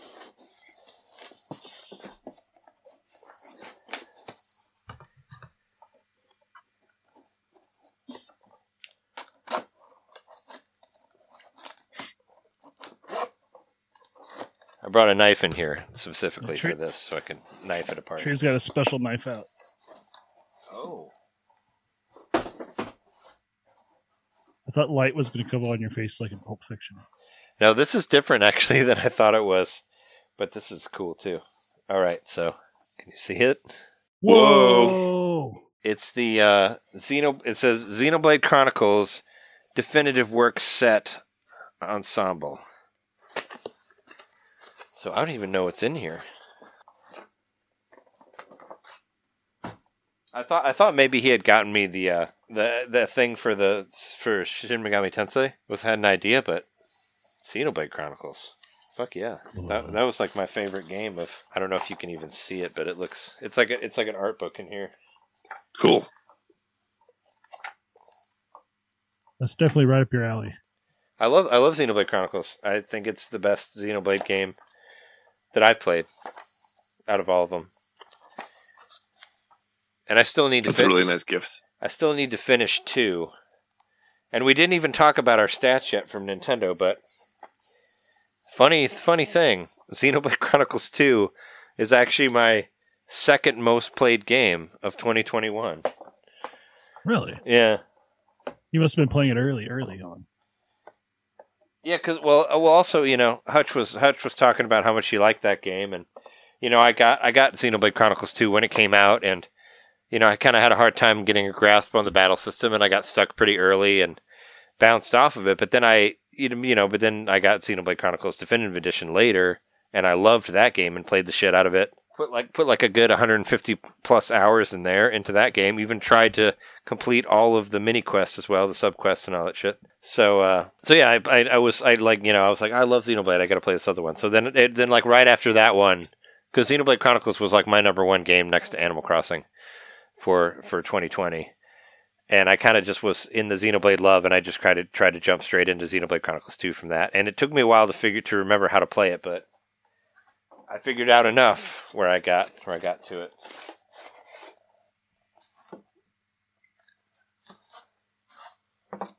And that's it. I guess it's just the book. The book is awesome. I wonder if it's like to store your game as well. I think that I wonder if this probably he got I think he got the game, or he got the deluxe edition of it, and he sent me that part. Which I already have the game. I don't need a physical copy of the game. Right. But yeah, thank you so much. That's awesome. Did I lose the note already? Oh, here it is. Oh, well, you stopped reading it, so I thought maybe that was just the end of it. No, I stopped reading it because it was kind of like spoiling what the gift was. Oh, okay. Okay, so he says, this probably mostly will only matter to Trey, but even though you have the digital, you are the person who should have this.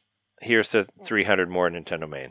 So I stopped reading it because I realized that it was kind of giving away the gift, and I wanted to see what was on there. But no, that's awesome. Like this, yeah, this is badass. Like I will definitely look through this book for sure. Oh yeah. No, it's super cool. It's gonna go right next to my Dragon Quest art book that I have. So now I have 2 video game art books. Very cool. You just doubled your collection. And I can send it to you guys too if you want to see it. We can share it different times. I'll check it out. Or whenever I see you again, of course we'll all look at it. Yeah. And all that stuff. But let's talk about our game stats. You guys, Nintendo sent out their email, like where you can click and it'll show you what you've done and all that for the Switch. I sent mine through Slack. I don't know if I saw all of your stuff on there or not. Or I ended up just doing it super low tech, and I just took pictures of my TV screen. So I've got all the info here. I just don't have it posted. It was on your TV. Like you? What do you mean? Like you? Well, I took a picture of it on my PC, I swear. Oh, okay. I was like, what's it doing on your TV? Because I just opened it through my phone and I just did like screen grabs off of it. For whatever reason, I wasn't logged in on my phone, and then I couldn't remember the password and blah, blah, blah. I was like, I'm just going to open it on the PC and do it there. It's on the site right now. Oh, sure. And and another thing about the OLED, I was able to carry over my Japanese count as well from Switch to Switch. I was concerned about that, as to whether I'd be able to carry my Japanese account from one Switch to another, and I did. And it's fully intact, and all of the games. And I actually did buy a lot of games in Japan because it came out earlier. Mostly Sega Ages stuff, and also like Phoenix Wright, the Phoenix Wright trilogy, and all that stuff. And I was afraid that it might not transfer over, but I was able to transfer, both my profiles over, no problem. So that was cool. So I jumped back on. Had to re-download all of the the Famicom and Super Famicom and all that stuff, but I got them on there. So here's what I got. It said, what's it? I guess it starts. It says that I played 120 games this year, down 23 games from last year. I played 143 games last year. What the fuck? I had some work this time, so I did less. So I bought less, I guess. It says that I played for a total of 1,196 hours, which is down because last year I had 1,555 hours. And it says that my number one most played game is Monster Hunter Rise with 94 hours. And Xenoblade Chronicles 2 at number 2 with 83 hours. And Animal Crossing New Horizons still in there with 79 hours. So those are my top 3. I don't actually remember doing this. Maybe I just left the Switch on. But it said that my most played game was Friday, October 29th. So it wasn't that long ago. And it said that I played 9 straight hours of Dusk when it came out. I don't remember doing that, but I might have been playing it while I was editing or something, and I kind of just left it on, and I would pause it and edit, and then come back to it. And so because I don't feel like I've played 9 straight hours of anything for a while because I don't have that time. But it shows you the breakdown by month, and just what I thought was funny, just because you can tell that my play time is cut completely in half during June and July. And I was like, well, whatever was I doing in June and July? I didn't leave the country or work on a movie for 6 weeks or anything like that. So that's why my gameplay time was cut in half there, was for the North of the 10th stuff. And it says that I played 973 hours of the Switch docked, and that I played 222 hours not docked. Wow. So that's actually more than I thought. But that's what I got. Well, I got some lower numbers, but some similar stuff to you as well. So I played 65 games this year, which I was surprised to see that it was that many. But apparently last year I played 80 games, so not living up to my hype. Also, nearly half the hours this year versus last year. So 737 is what I played this year. Last year I played 1,299. So yeah, really good. Wow. There's a big difference there. But for my top 3, they were very similar to yours. Monster Hunter Rise, first place at 85 hours. And then second place was Legend of Zelda Skyward Sword HD. Oh, because I actually played all the way through that. Yeah, it's 70. Okay. 70. And then third place was Animal Crossing with 68. Last year, my most played game was, believe it or not, Animal Crossing. 527 hours. And then I could tell, April I was playing Monster Hunter. In October I was playing like Garden Story and Eastward and Super Metroid. I was just playing a lot of crap in October. So and that's when when did Dread come out? Did that come out in October? October. Yeah, it was, right? Well, it came out, late October. Yeah. So that was actually I only did 111 hours was my most gaming in 1 month, and that was October. And then the day I played 11 hours of Subnautica on June 8th, supposedly. Nice. I don't even know how that's possible. Yeah, because I mean, you might have left it on too. You know, like I said, but I mean, you can drown, or you'll get thirsty, or you'll get hungry, or there's certain things where it won't just keep counting time. I don't think, right? Yeah. Well, I mean, you would have. Well, I mean, if you're playing the game, you're not going to be underwater for 11 hours. You gotta come out and you gotta eat and you gotta drink and you gotta have all the survival stuff and all that. So you're not just swimming for that much. I know there was a day I played it a lot. That surprised me, but I know I really did get pulled into that current. But my dock versus undocked is silly. I've got 12 hours of handheld versus 725 and docked. That's like Jess put her up. Jess put hers up on our community page on Facebook, and it's kind of the same thing. It's like 434 hours handheld and 9 hours on the TV, and I'm like, did we even have 9 hours on the TV? I thought it was like 2 hours, maybe, or I don't know.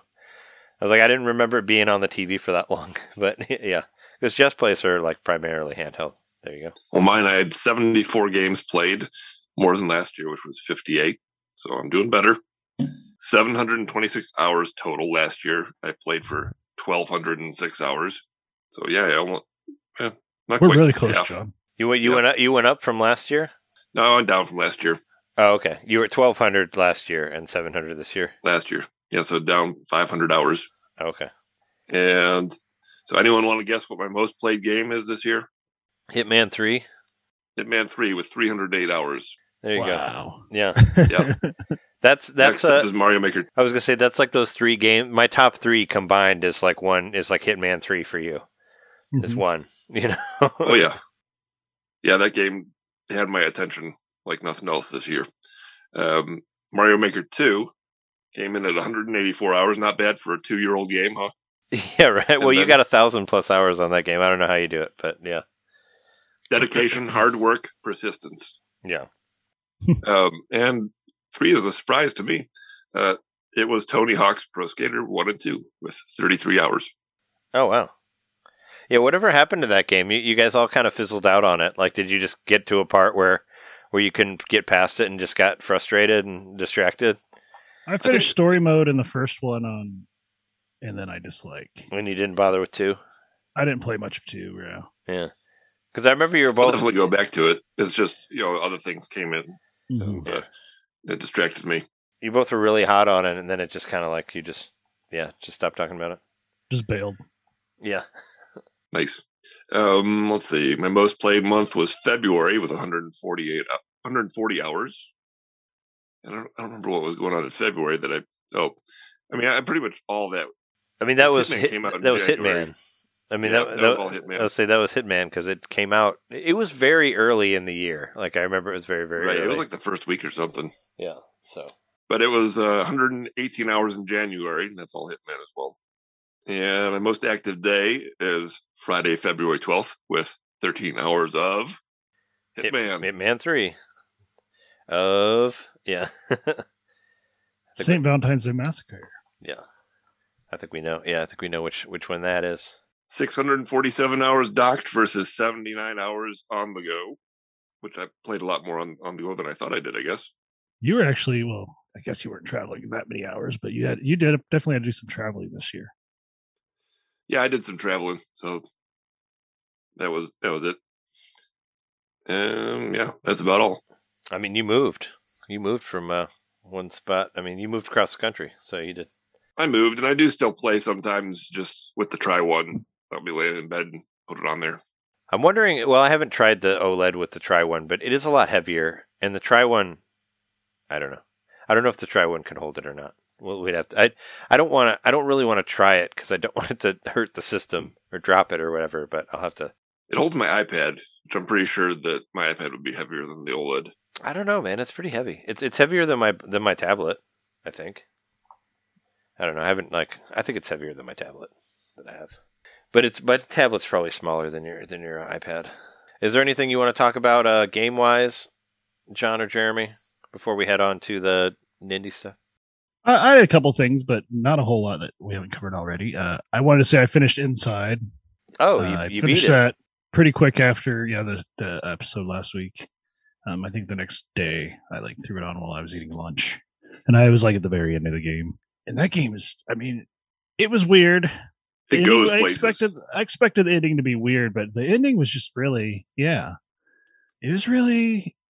I guess the interaction with the NPCs at the end is what really kind of stuck with me. They want you to get the hell out of there.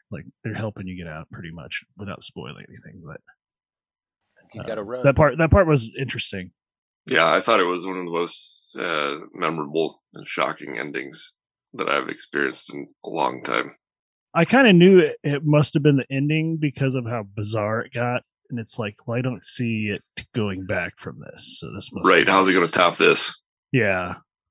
So it even had there was even a moment where it kind of just sits for a little while and you're you just got to wait for things to happen sometimes towards the end. And they really kind of draw it out. But I think that adds to the atmosphere of the game and kind of the isolation. So yeah, Inside was really good. I bought it on sale. I think I paid $3 or $4. I didn't pay very much for it. So it was worth every penny. And I'll probably play through it again sometime just to see how long. I don't know. It's just a nice little experience. It's like watching a weird, like watching a horror movie or something. Yeah, it's very cinematic. Mm-hmm. It's the kind of movie I was watching my brother-in-law play it and having just as much fun as when I was playing it because it's so beautiful to look at. Cinematic. Right in. Yep. The other thing I want to talk about, I'll wait to get into it until we talk about it. Oh, yeah. Because it's something that came out today, so I'll wait for that. So, yeah, other than that, Animal Crossing a little bit, but the big thing I think this week was Tetris 99 and Mario, Paper Mario. Cool. And also the gift from John. Thank you, John. You're welcome. Is there anything you wanted to say before we move on to the indie world? Yeah, so I bought these for my nephew. It's my nephew's birthday this week, and he's having the Legend of Zelda themed party. Oh, did you like those ideas? Those were pretty much all Jess's ideas. I kind of just gave her the phone, and she just went wild on the Legend of Zelda themed. I was like, games Trey's got for really good ideas. Now I understand. Yeah, no, Jess was like, she was trying to explain stuff to me, and I was like, can I just give you the phone and have you do it? Because I'm not going to be able to explain it as well as you do. So just have at it. I'm like, here, just take my phone and just tell John whatever you want in there. Yeah, I passed on a bunch of the ideas. Thank you, Jess. Appreciate that. I passed on a bunch of the ideas. I haven't heard back what was the final selection for the plan of what we're going to do, but I will report back about the party. And this is what I got for him. I got these two books. It's the Super Mario Little Golden book, which is just simple stuff like this is Mario. He likes to jump and all that kind of thing. It's a nice little book with good illustrations, and it's charming for even just if you want to buy it for a kid or just have it for yourself. I think I wouldn't mind having one of these myself. It's a cute little book. And then this one is really cool. This is The Legend of Zelda Link's Book of Adventure. It's a nice hardcover book. It's got games, puzzles, and more, says the cover. And there's a good variety of activities. This kind of book that the kid would write in and scribble on, crossword puzzles, that kind of stuff, connect the dots. But the cool thing about it is that it goes through the different eras of Zelda. So it starts with Breath of the Wild, which is the one that young kids would be most familiar with. And then as they go on, it goes backwards through the chronology to the last one is Ocarina of Time. I mean, that's cool for a parent who wants to introduce their kids to the other games in the Zelda series it's an interesting, good way to do that. Start with what they're familiar with, and then show them a little bit about the other games. And this is a highly recommended one for me. I think this is a great quality book. Nice. The other thing that I wanted to talk about was your coaster gifts are actually just part of your gift. Oh. So do I also get Nintendo themed drinks to place on them? You are getting whiskey glasses. Oh. With an NES controller on them. Oh. Nice. And on the back, it's a custom design that in 8-bit letters is going to say Nintendo Maine. Oh, engraved even. Oh, yep. Excellent. Cool. So that's going to come after the new year. Okay, that's fine. Yeah, just let me know like if I should be looking for it or whatever, because sometimes, I mean, most of the time I don't know, like if they put it out front, there's a good chance it might get taken or something. Most of the time they put it in the back, but you never know, like on that type of thing. So just give me a heads up when it says it's heading that way. Sure, yeah. So that's a thing that I got on Etsy. So I was talking with the seller today, and she was saying it's going to be latest February 2nd. Oh yeah, you gotta give people time when you're going through Etsy because. Well, they they actually make the stuff, but they have to independently deal owned. with all the depending on where it's shipping from, things change. Yeah. I ordered something from Etsy like 3 or 4 months ago, but it's based out of Thailand, so like they're like, oh yeah, the person we usually or DHL's who we usually ship through, but they just pulled all support in Thailand, so now we got to find a different company and blah blah. Just like these are all the kind of like logistics you don't really think about when you order something, but. Yeah, it'll be a nice little surprise when it does show up, but then just don't forget about shots on the show with it. Yeah. I got one for myself. So nice. That's the idea. Cool. Well, have a drink on the show. And it's partly to celebrate 300 as well. So congratulations to us on 300. Nice. I was going to say, as maybe people know, we do love whiskey a lot over here. Justin and I do. This is another thing that I bought from Mitsuya, some Japanese whiskey. I bought some EY whiskey from there. It was at IWAI, that's how it's pronounced, EY. Bought some Japanese whiskey there for $30, which was fine. I was like, let's just buy some whiskey here, then we don't have to go elsewhere. And plus, EY whiskey's good. So we picked that up as well, and that's what I'm drinking right here. But I can drink it in the Nintendo Maine glass at some point, and it'll be fun. Yeah, stop drinking whiskey until then. Yeah, good luck on that. I mean, I don't drink that much. I'll drink like way too much, and then I won't want to. I only drink like maybe once a week now. I've really, really toned down, which is good. That's another reason why the Nintendo Maine podcast has been good for me. Is it's actually given me sort of a sense of purpose aside from, it's given me a sense of purpose. Actually, I wrote about that in whenever that podcast book comes out that I wrote a chapter of. I was talking about how podcasting made me feel like I had a sense of purpose, and that I didn't necessarily feel like I had one before, and it makes me feel like I have stuff to do other than just like, sit around and do whatever. Like I have goals and stuff, and I would rather, instead of like getting drunk all the time, I'd rather play games and record myself playing games or stream or like do, to give me stuff to talk about on the show and stuff like that. It's kind of like made me fall in love with playing games again because of wanting to talk about it on the show and wanting to be able to cover things. I always hate it when other podcasts like where you can tell they don't really know what the game is or they never really tried it. So I always wanted to try to be that podcast. I wanted to be the one that actually played the games and actually stuck with the games longer to see what they were about instead of just being like, oh, this is that, or this is what is said, and now we're just going to move on. I always wanted to kind of cover it more, that type of thing. So, yeah. So I don't drink as much, except for when we're doing this podcast. I drink a little bit, but not too much. Like a shot a week on this. I think I've said something to a similar effect on the show before, but having something to do every single week and there's a schedule and we got to do it. It does give you a sense of purpose that and coming together with friends and talking and having that expectation like for me, I do the outlines and stuff and I really enjoy it and it gives me something to do every week. I know that you guys are waiting on the outlines, and you appreciate it when I send it out, and it does give you you're right. This podcast, it helps me in that way as well, to have a sense of purpose, community, and building our friendship.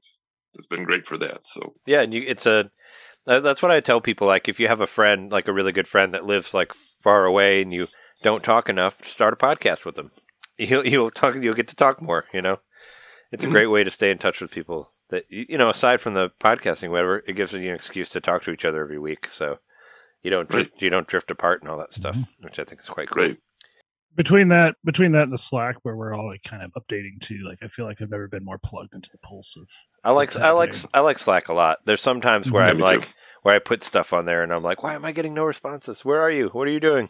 You should be reading my Slacks at all time. And I know you're doing other stuff, but I read them. I don't always respond. I'm like, I said some funny stuff. Come on, no, it's fine. But I do enjoy Slack. Slack is fun. It's much better. A lot better. It's better than texting or trying to like email or whatever. It's a much better way to like. It's almost kind of like Discord, sort of. Like it only with us. Organize your conversation, and I prefer it vastly to posting, say, on like Facebook or Twitter. Twitter I don't use at all, but I just like having that closed little community rather than saying something to everybody all the time. I don't want to talk to everybody that I know all the time. Sure. No, I hear you. So that's why I don't like Facebook. I mean, there's parts of Facebook that I like. Like I said, I like that RPG group that I'm in, but I don't really know any of them in real life. That's probably why I like it. That's why I like Twitter so much. You can follow people that you wish were your friends, even though you don't actually know them. Or in our case, there are a lot that we do know. But speaking of friends of ours, we should play another thing. I don't want to be like the Game Awards where like we run out of time and we have to run through like 6 awards in the last 2 minutes, like they did which they did at the end. That was so stupid. They're like, "Oh yeah, and by the way, here's 7 awards." I'm like, "What the fuck are you even doing? Like, why even bother with the awards? Just call it a commercial show or something. Like 2 hours of whatever." But this is one. Actually, I'm very excited to hear this one. This is a big one for us. 2 of our favorites, Janet and Edwin, sent us a message. So I haven't heard from them in a while, but I follow them like crazy. Yeah, Janet, they're doing great stuff. They're living in LA. Edwin's like writing sports stuff and all that. And I read all the stuff they put up. I think they're great. I've really enjoyed it. So here they are. Nintendo Main, happy episode 300. What a feat. I'm Jan Garcia here speaking, hanging out with my brother, eCreates88, how's it going, Nintendo Main? What's up, y'all? For those who maybe don't know me, again, I'm Jan Garcia, aka Game Onesis. I think I first met everyone from Nintendo Main, I think through the NVC Facebook group, I feel like. I think, Edwin, that might be how you met them as well. I met them through the Facebook group, just kind of interacting there with all the people. And then saw that they were also in our area, which is cool because we were in Chicago at the time. And, the scene's cool there. It's mighty, but it's small. So it's always nice to see a friendly face on the internet from Chicago when we're in Chicago. Yeah, and I, they were kind enough to invite me onto the show. I'm not sure when my first episode was. I've been on a few times when I first started freelancing, and then post getting a job at IGN where I was associate guides editor, and then after IGN I was also on there once as well. So I feel like a lot of my career has changed and evolved over the years, but I feel like one of the constants has been Nintendo Main, which has been so fun because I always have such a good time podcasting with everyone, and the episodes are always insanely long, but just such a blast to get through and talk about everything. I know it's cliche, but it really does feel like you're hanging out with a group of friends talking, and I love how casual and fun and colloquial and different Nintendo Main is, and it's always a treat when I can just dig in to those episodes that y'all drop. So yeah, that's kind of been my background with them as my career has kind of grown. But yeah, what about you, Edwin? When was your first time on there? Oh, I've been on there a couple of times. I think it's been like 2 or 3 times. One time it was talking about video game music, and I was dropping my 9 for 9 EP, and I think I played like the Zelda Overworld theme, and that was a track that was used. Another time was a couple years after that, I believe. We were talking about the indie games and just kind of working through it. that's a time when I was kind of like, hey, like, I wonder how it'd be to make some game content, right? And I've done game content with Jen, and never really done it on my own. I've always been curious how that would look like, but never really have, put both feet, like, towards that or kind of did it in any kind of significant way. But I love talking with people on the Nintendo Main and working through that on their Facebook group and on NVC's Facebook group, and it's always been a joy listening to the podcast. It's one of my favorite podcasts out there. I mentioned them, not in an insulting way, but just they remind me of like a really good local bar band where like they're not famous, they're not known, but you know what? You go in there, the beer's cold, the vibe's nice, and you're like, hey, that guy playing guitar there, he's pretty good, and you're having a good time. You're like, yeah, I'll definitely go back there because, they're playing some good tunes, and that's how I feel about Nintendo Main. It's a really, really great Nintendo podcast. It does have a different angle. They'll call out Nintendo when they feel like it. They'll call out a game when they feel like it. They're not worried about, getting some kind of negative feedback or anything of that nature. They're just telling you how they feel, what their experience is like, in the world of Nintendo and also in their own lives. And I love hearing about their lives and what's going on with them too. It gives it that personal touch and makes the podcast feel that much more special. I think too, like, speaking of like the local bar band vibe, y'all are just out here doing it for fun, doing it for the culture, but the commitment to continuing the show and also the scale at which you do the show has always really impressed me. To this day, I think it is the most thorough run of show document I've ever gotten in my career, is the docs I've gotten doing Nintendo Main. It's just always so like fleshed out, but also like down to pivot when needed. Like I remember being on the episode and we got through like 1/3 of the show because like we were just talking and hanging out and like y'all went with it. I also love seeing the ways that the show has highlight different like indie developers and things like that. So really going above and beyond and making the content different and fresh. So congrats on episode 300. Not an easy feat by any means. And here's to 300 more episodes. Absolutely. Congratulations. Awesome. Thank you so much. Yes, that was awesome. I love the local bar analogy. Oh yeah, no, that's That. that's kind of totally me. Like I'm the one. That's why a lot of times I want to talk about the more indie stuff and not the big stuff. And you guys know, like some of my favorite movies are like the indie movies, or like the ones that don't have that much of a budget but have more heart and love and all that. And that hits me right in the heart, because that's because I love that stuff. I think it's much more, I got, before COVID, I kind of got to the point where I told myself, I was like, you know what, I'm just going to go to shows when it's like just friends of mine's bands or whatever. I'm just going to go do just like local stuff like that.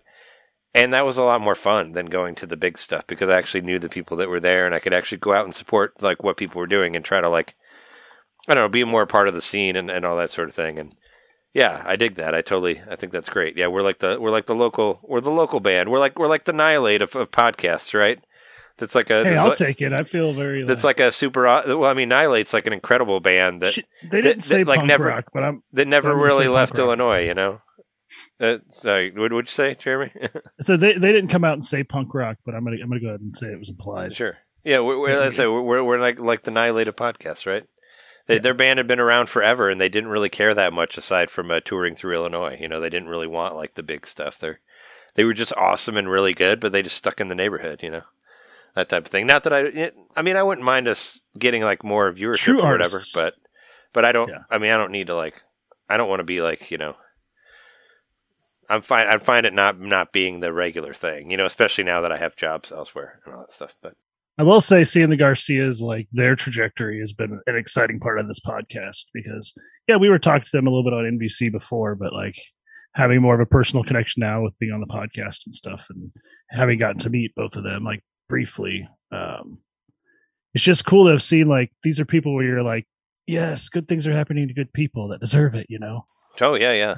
I feel that way, and it's been a very warm, fuzzy feeling just to see it from a distance. And I think it's really cool. For me, it's cool to see like all the stuff that Janet's doing as well on there. Like almost every time she tweets something, like Greg Miller, they work their asses off like too, Greg Miller comments on it because she's like in with Kind of Funny Games and all that stuff. I think that's crazy. Like Greg Miller's like he's been around forever and like he's totally pushing her and all that, and yeah. Mm-hmm. And I was like, that's cool. Yeah, she's doing like Kind of Funny stuff, and she's also doing Min-Max, and And not to mention like the stream, like she does the streams like with a lot of people on there through like Twitch and all that stuff. And like I said, that's kind of what I wanted to do with this episode. It's just, the people that we love, that we follow on the internet, just, have them send us something, and we'll promote their show and them as well, like through the whole thing, and just kind of like a part of just where the podcast has gone and all these cool people that we met and all the people that, these are the people that keep me going, like I couldn't do any of this stuff if I didn't see my friends doing like amazing things on the internet and all that. And that's what keeps me going through it. So, that would be even thank you more. so Yeah. much. It'd be so discouraging if everybody just started dropping it. Like, well, maybe I don't want to keep going then because everybody else gave up. No, that's great seeing people like, Janet's, she hustles like, it's an inspiration. Way back. Yeah. And she's put it in the work. I mean, she got to where she is because she worked her ass off. Oh yeah, no, totally. And that's very obvious. Yeah, and she does great things. John, you do have really good notes. I did like that. Yeah, she complimented your notes. Yes, I very, appreciate that. Very detailed notes. Yeah, no, the notes really helped a lot. I think it really helped direct the show and all that stuff. We can still have a bit of a meandering feel, but there's a skeleton to it. Right. Sal is I like structure because it allows the freedom to meander.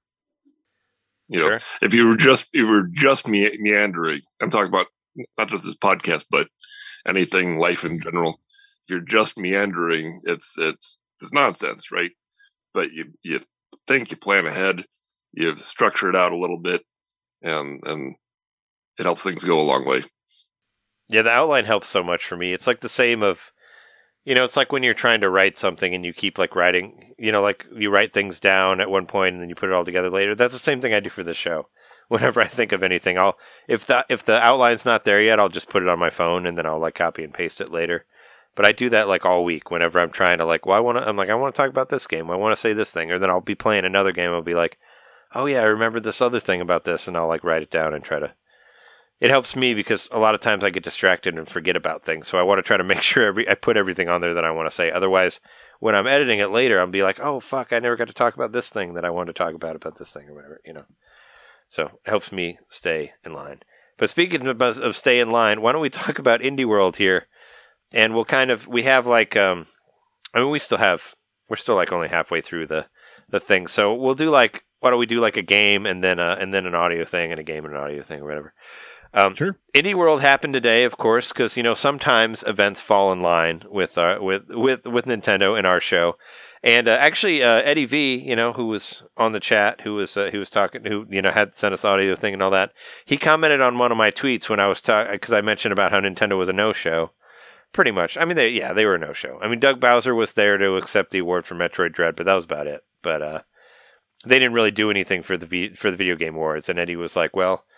Does that mean there's a Direct coming soon? And then, right next week, Nindies Direct, like right out of nowhere, boom. So yeah, they did have some stuff that they wanted to announce outside of this. So, and right off the top of the Nindy showcase here is Sea of Stars, which is a game that I kickstarted, and Yep. And you're on a tombstone, aren't you? I am on a tombstone. Yeah, I did. I finished that. I filled it out. You actually. So sorry to hear that. You actually can't put that much on the tombstone, so all it says is "Here lies Nintendo Main." Like you can't actually put in description or anything. You can just put your name on there. So it says there's a tombstone in the graveyard that says Nintendo Main. So that's what. So we have the podcast is a death date of holiday of 2020. Yeah. No. I just surprised that they allowed you to write Nintendo or some variation of Nintendo. Yeah, I don't know. They said it was fine. You had to do it by the end of November, and I sent it to them, and they didn't say no to it or anything. Nice. I mean, I paid them money. No, I think I paid like $30 or something. I did whatever the one was that came with the soundtrack because anybody who listens to the show knows that I absolutely love video game music. So any way that I can get the soundtrack of any game, I'm all for that because yeah, I love the soundtracks. But Sea of Stars, doesn't it look fucking great? Like from what you it was saw, amazing. I was really glad to see that not only in the Indie Direct, but first thing. Like it was totally featured. I think that speaks to the level of confidence that Nintendo has in that team, and how much the people at Nintendo must have loved the Messenger. Yeah. Well, I mean, I mean, the Messenger was excellent, and I think the Messenger was on a direct as well. I think I felt like they pushed that game as they should have because it was really good. We talked. I mean, the Messenger was our game of the year one year, so I mean, we've talked a lot about the Messenger, and they've even like retweeted us and all that. Like the company has actually spoken, somewhat through Twitter to us and all that stuff. But I was just thinking about it. I was like, I remember when this game was announced. Like it was either announced at the end of 2019 or the very beginning of 2020. Beginning of 2020. It was 2020, right? And because it said 2022, and I'm like, oh my god, that's so long, that's so far away. Like, and now it's almost 2022. And but in the Nindy, it's like holiday 2022. So they're pushing it all the way to the end of the year. I'm like, oh god, I was hoping they were going to say like February or something because I really want to play it because I think it looks beautiful. But yeah, it looks really, really good. It obviously has the Chrono Trigger vibe there with the overworld, and also has the soundtrack, or has somebody who who did Chrono Trigger, Chrono Cross, and Xenoblade Chronicles 2 as well on there doing songs. So that's really cool. And the characters look great. Let me get this game. The sprite art looks amazing. It takes place within the Messenger world. I guess it's a prequel to the Messenger, so I'm really interested on how that's going to work because I think the art style looks very much different from the Messenger, but that's fine. You can still write it in there, but. Yeah, no, it's going to be great. I mean, I'm going to get it because I already paid for it because I kickstarted it, so I get it. So I get it when it comes out. But yeah, no, I'm very excited about it. I'm excited to hear more stuff about it. It's really cool. I feel like they're doing really great stuff, and like I said, I think the art style looks amazing. So there you go. I just love seeing the trailers of it are enough to make me happy at the moment. Now, waiting until the end of 2022 does seem crazy, but you're right. Time goes by pretty fast nowadays. Yeah, I was like, oh, I can't believe it. I was like, already, we're almost there. Maybe it'll squeeze in just in time to get on next year's list. Yeah. All right, let's do one more, and then we'll play another audio thing. Just because I don't have that much to say about this one. Alicia, the Oblivion of the Twin Goddesses. What do you think about that? I thought it looked cool, like as like a 3D whatever Zelda-ish looking game, I guess. One thing I thought was cool is. Like, there's two different characters together, right? It's like Ali and Aisha or something.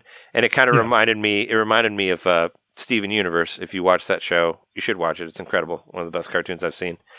But they the characters combine into one. There's a lot of that where they become one. Like there's Stevani, like him and his girlfriend become one thing. And it's always like combinations of their names, and they become like this big giant, like godlike creature and all that stuff, and it's really cool. And it reminded me of that. I was like, and I right when I saw that, I was like, oh yeah, that's like Steven Universe kind of, where they would come because all the different characters would combine in different ways and create different characters, and it was really cool. So that's what I thought of when I saw it. Did you have any other thoughts on it? Yeah, it looks good. The name was kind of like the double I in it. I was just like, was this originally made for the Wii? Yeah. Alicia. You don't see a lot of double I's in games nowadays. The A's look really weird. Like they look almost like O's. So, but it says puzzle game, cooperation, safely navigate. Right. So it could be 2-player, right? I don't know. It says cooperation. So maybe you can control the two characters. I don't know. I thought that maybe they would combine into one, and that's why the two names are there. That's what I gathered from it. They didn't show a whole lot of it, and it's going to be it's spring 2022, so there's still a lot of time on this one. But let's play another audio thing. We have this one is from my wife. She sent us two actually. The second one is anyway.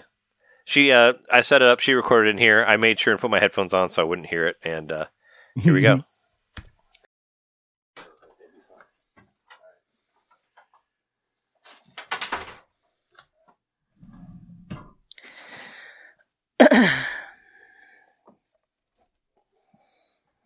Hi, this is Jess. I am a sometimes participant in this podcast and Trey's wife and friends with John and Jeremy. And I just wanted to say that every time you all ask me to be on the podcast, I get so excited because I love talking about Nintendo and Nintendo games, and I kind of play, I feel like, some different games than Trey. Sometimes I get really into the Yoshis and the Animal Crossings of the world, so I really appreciate it when you ask for my opinion. And I love your show, especially during the pandemic. I mean, I've been listening, obvi, the whole time, but during the pandemic, it was like a super bright spot in my life. And I know it was a bright spot in other people's lives too, and I'm just so proud of you all for making it to 300 episodes. When Trey told me he wanted to do a podcast, I was like, oh, okay, cool. Don't really know anything about podcasting, but thankfully he figured it out, and he asked Jeremy to be with him, and then a little while later you got John, and I just feel like you guys are an awesome trifecta, and I can't wait for 300 more. So, congratulations. And Thanks, we have a second one. This is an extra, like a bonus.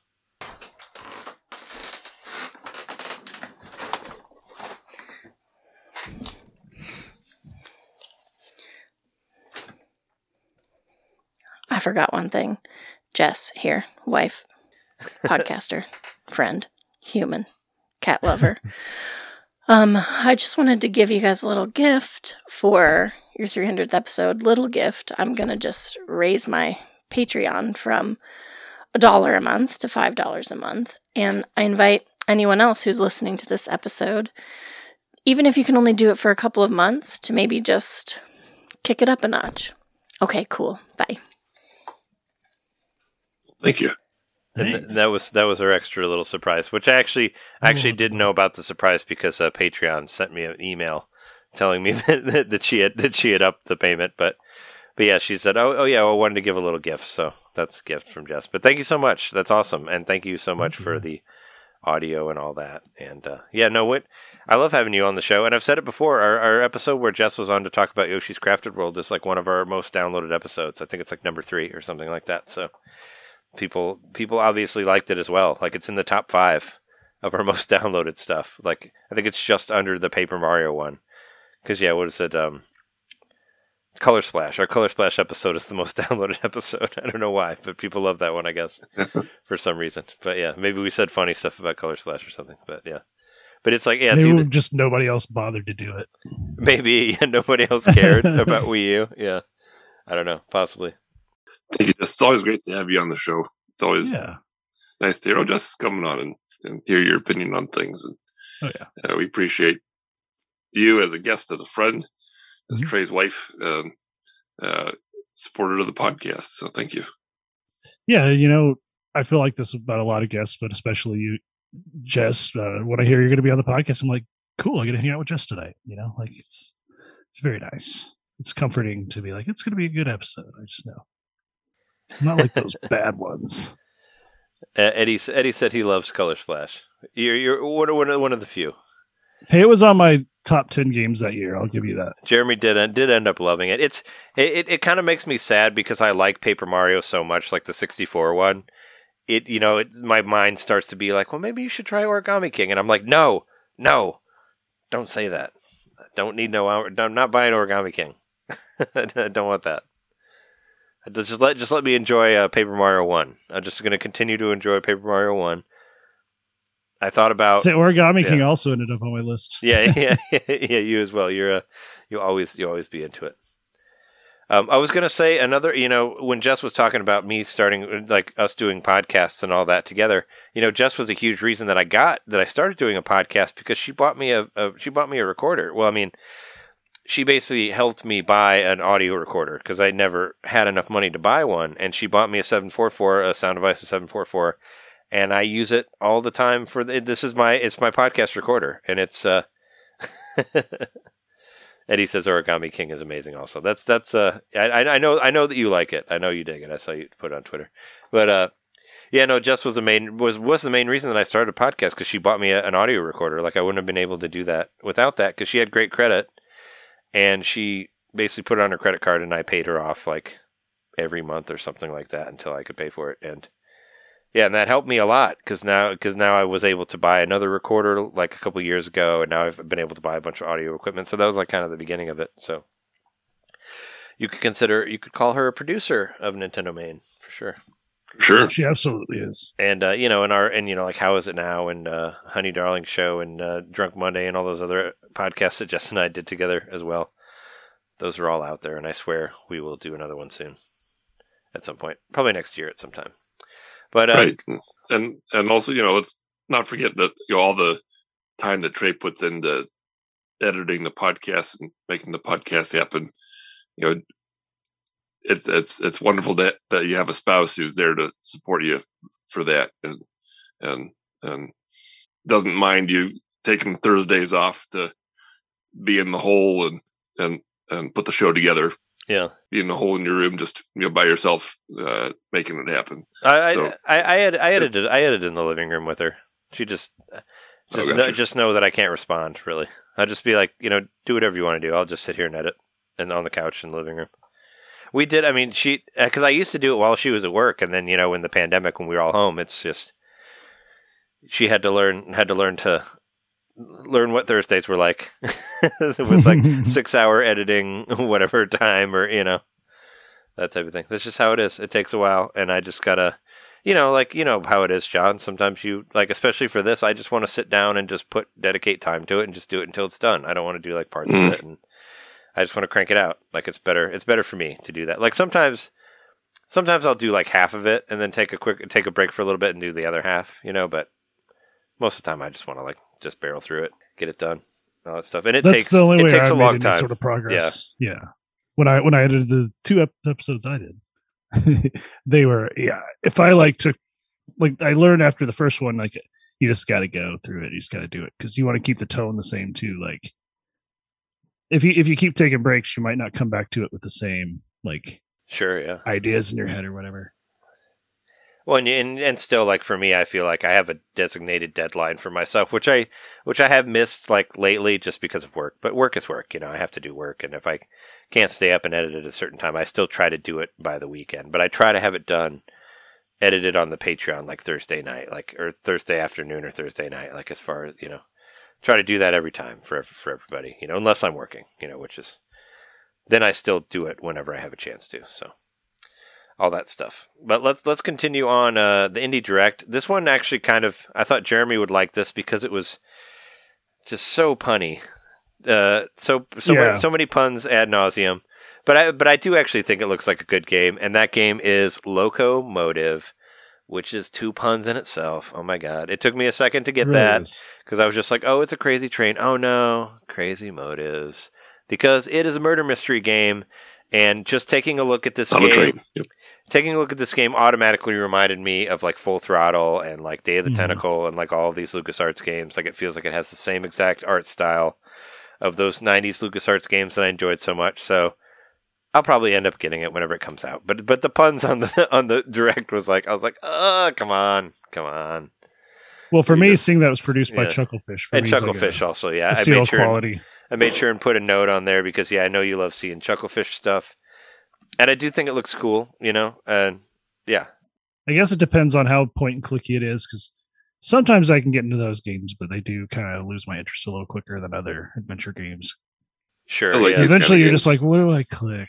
I feel the same way of that too, where it's kind of like, I want to be able to zone out in a game. I've said that many times. That's why I love RPGs so much, is that I can just grind and just zone out, and it feels great for me. It's just I can just put on a podcast and just go and do small sub quests, and it's great. And that's just how my mind can kind of put itself back together or whatever, stuff like that, where I can where I'm into the game enough where I can just zone out and just do stuff. And sometimes you can't do that in point and click. It wants you to study the whole thing, and it takes too long to find the thing to progress to the next thing, and then you're on the internet constantly trying to find what the next thing is, and it kind of just breaks it up, that's kind of what happened to me with Moon, where I couldn't really get into it because I couldn't reach the zone on that, But I mean, this one I thought maybe you move around as the character and don't point or click or whatever. I don't know.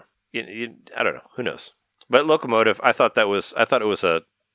looked good. I thought it was something that I thought might be nice in the future.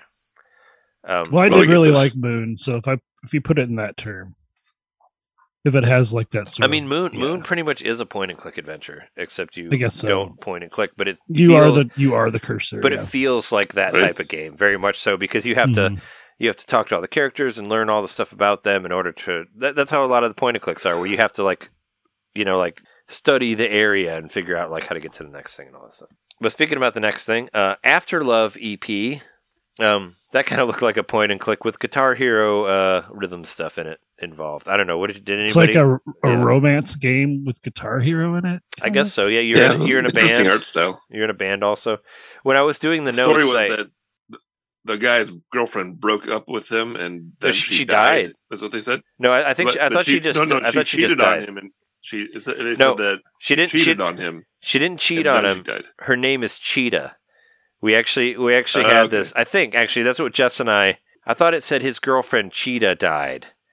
Because Jess and I, we were that's what I heard. I heard Cheetah, that was her name. Because Jess and I were like, oh, she cheated on him and then died? Like, what the hell? Like she's like, you know what? She's like, you know what? I only got so many days left. I'm going to go fuck this other guy, but we're going to stay together and then I'm going to die. So, no, I think they said that his girlfriend Cheetah died. I think is what, or passed away. Like instead of cheating on him and passing away, because I'm like, wow, that's something. And it's depressing Guitar Hero stuff. I don't know. Interesting art style. Yeah, interesting art style. These are both summer 2022, so we still got a long time before them. But that's 2 more games. So you know what that means? We got one more message here. So we got like 6 more messages, but let's do another message here and continue on with the Nintendo 300 stuff. Oh wait, hold on. This is from John Wedgeworth of Nerd Noise Radio. So he's been on the show a bunch of times. I mentioned him before. He's, I consider him a friend, even though I've never actually met him. But he's, I can text him whenever and he'll hit me back. So it's good people. Flour and water chicken is a delicious way of making homemade seitan with just flour and water as the main ingredients.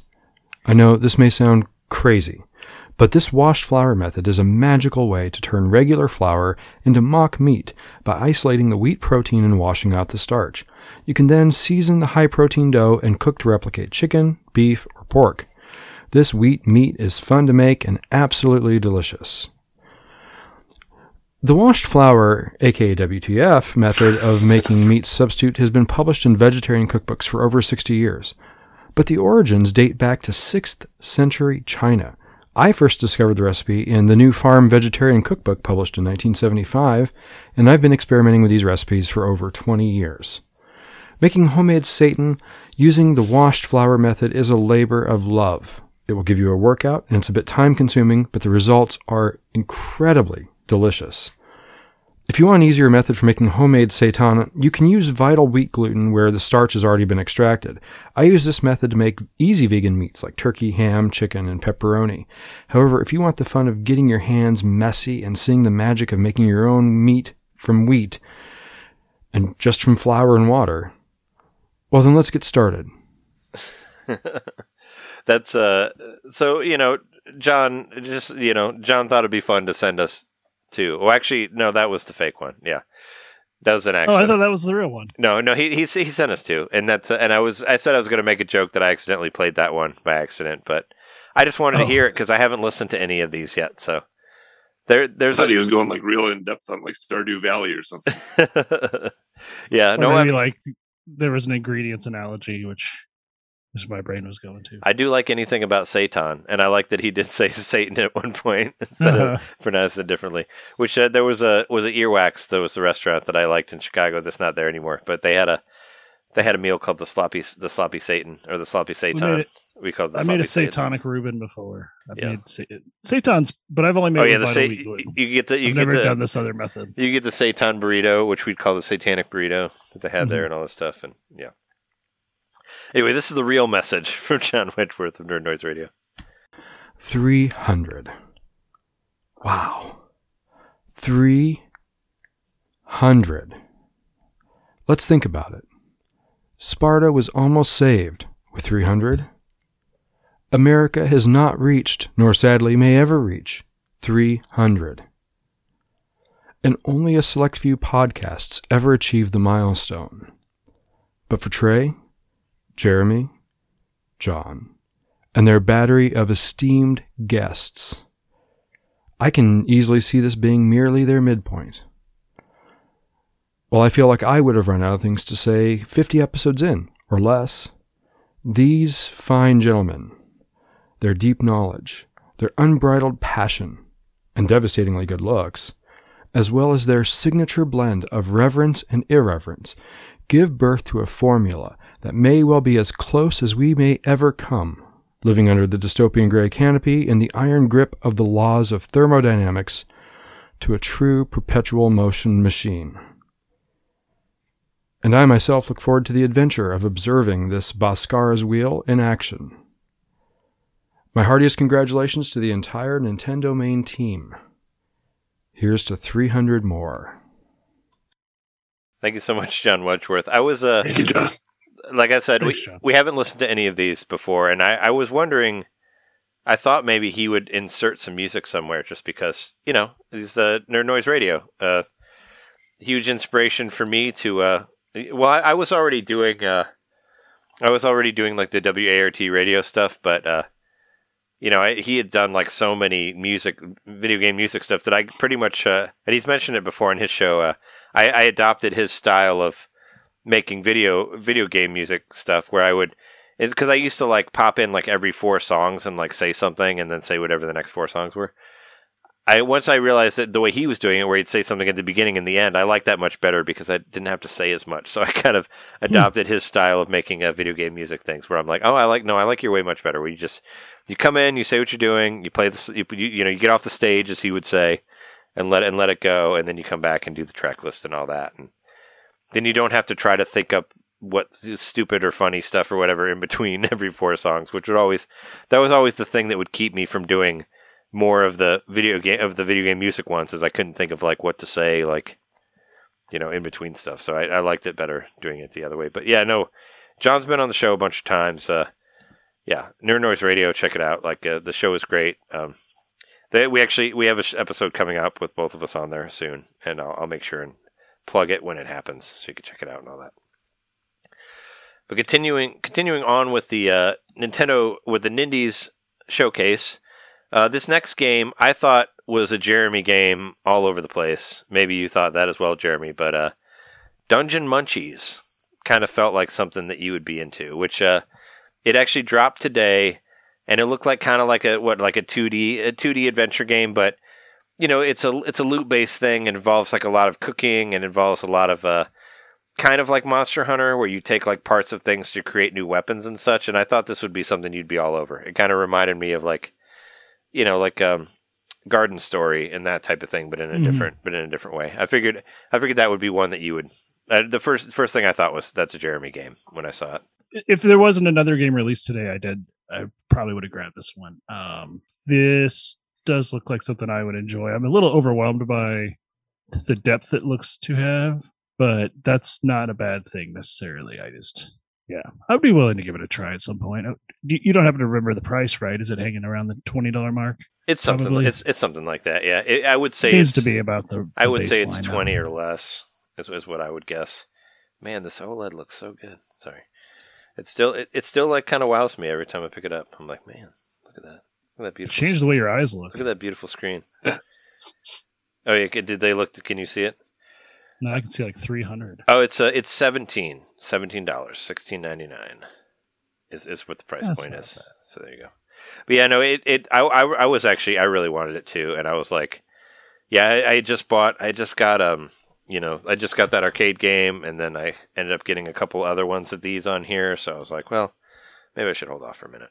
But that one was definitely one that I was like, you know, I marked it. You know, I marked it on my wish list. You know, because I'll pick it up at some point.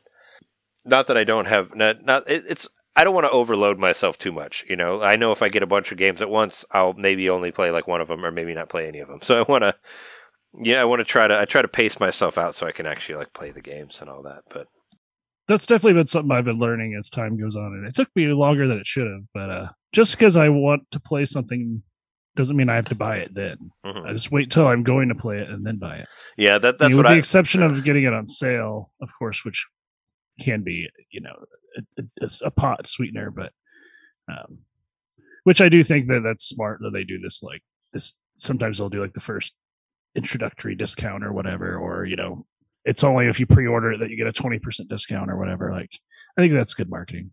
Sure. Yeah, a lot, especially like for the stuff on sale where I'm like, well, I could get that, but I'm like, but when am I going to play it? Like, when am I going to work it into my schedule of games that I have here? Like, I have to. You know, because I'm like, well, I already got this. I'm already doing this. I'm not going to stop playing this to play that one. So I try to I try to put it together like that.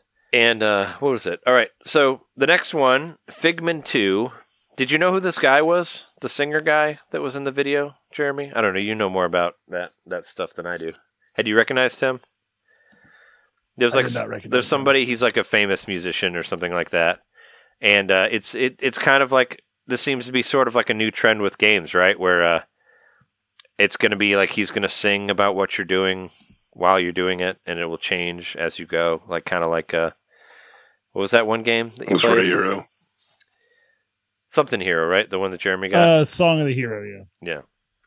So yeah, it's like an isometric adventure, like isometric camera angle, but it's like going through you're going through a human mind or something like that. But he was saying that like the music would change like as you go, and it like ends with him singing like a song about the game, and it shows like the game playing as he's singing it.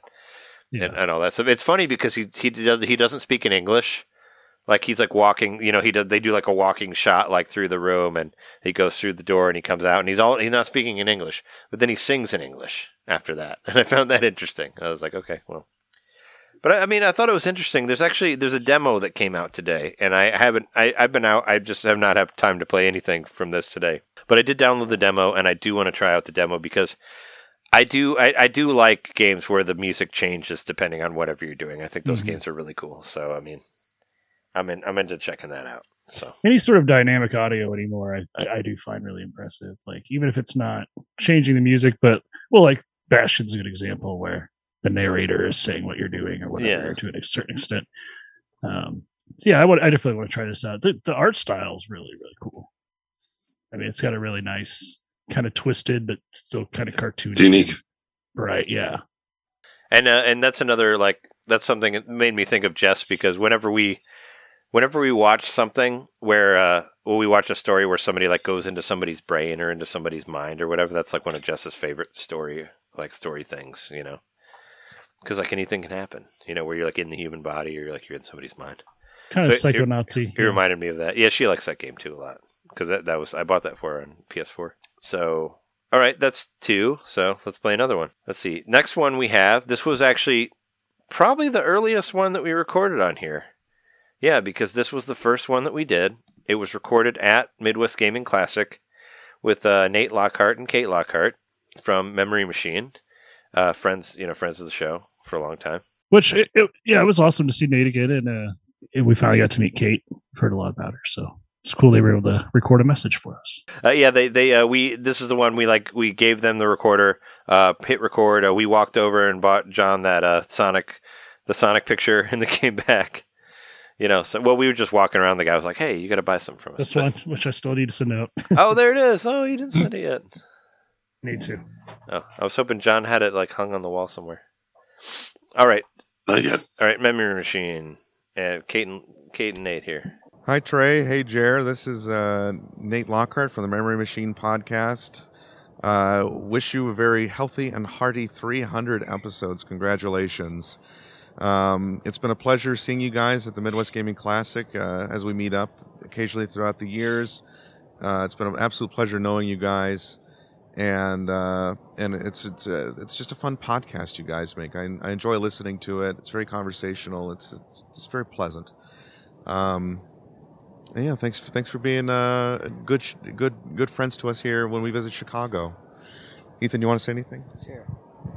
This is Ethan from the History of How We Play. You guys are a class act. Keep it up. Everybody loves having a community to rally around, and you guys are just right deep in it. So keep doing what you're doing. Appreciate it. Yes. Happy 300th Nintendo Main. You want to say something, honey? Congratulations. Congratulations. Indeed. So we'll keep listening, and listeners, you keep listening. And we'll talk to you soon. Love you. Bye.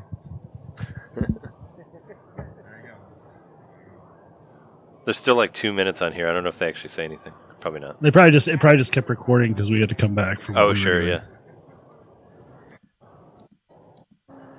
Some B-roll. Like I said, I wanted to make sure that I didn't listen to any of these until we're actually going. So there you go. But yeah, no, and Ethan also. I forgot to mention him, but yeah. Yeah, thanks, Ethan. Yeah, Thank you, guys. Kate and Nathan and Ethan, and that was the very first one that we did because I met Nate I met Nate at the very first MGC that I went to, and I didn't really talk to him, but he was at the Retronauts thing that I went to.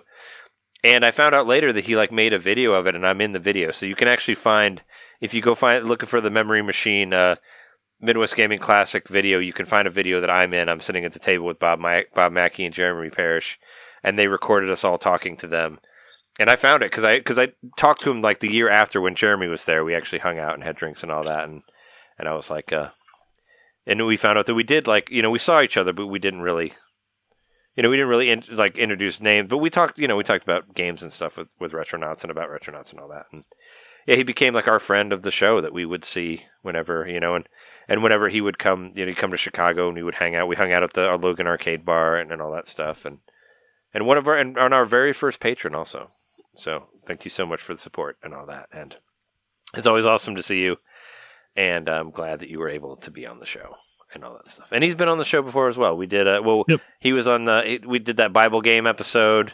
And also we interviewed him when we took the Labo around the show floor to show everybody the Labo VR, which was one of my favorite things that I did actually. I thought that was I thought that was one of our best episodes because it's just a good idea to have a thing that just came out and nobody had played it and just take it to a video game convention and just talk to people about what they think about it because nobody had actually seen it before, played it. Especially the people it was only doing 2 days out or something. Yeah, it was awesome. Yeah, I had so much fun getting with the people that were actually making VR games to play. Oh yeah, we interviewed the VR people too. Yeah, to talk and about Chris it and all Kohler that. formerly of Kotaku, Yeah. now of some game company. I can't remember what game company.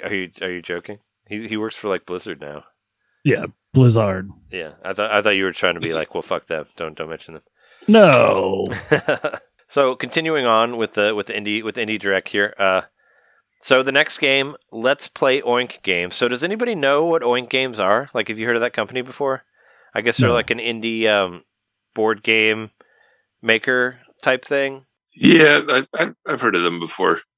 And I guess they had won, according to the eShop, they had won awards or something like that for some of their games that they had made. I went straight for this one because anybody who's listened to the show knows that I'm a sucker for board games on video game systems. So could this be the version of whatever that Nintendo collection of random games was but better? It's games that they made though. It's not like fucking Solitaire or something like that. Not that wasn't on there, but these are games that they've created. These are games that are theirs. It's not based off. So it's digital representations of actual board games that they've made. Board games that they've made, and I thought they looked interesting, and I just went for it on a whim. It was $21.99 is how much it was. And like I said, if you know me, you know that I love board games. I love Mario Party.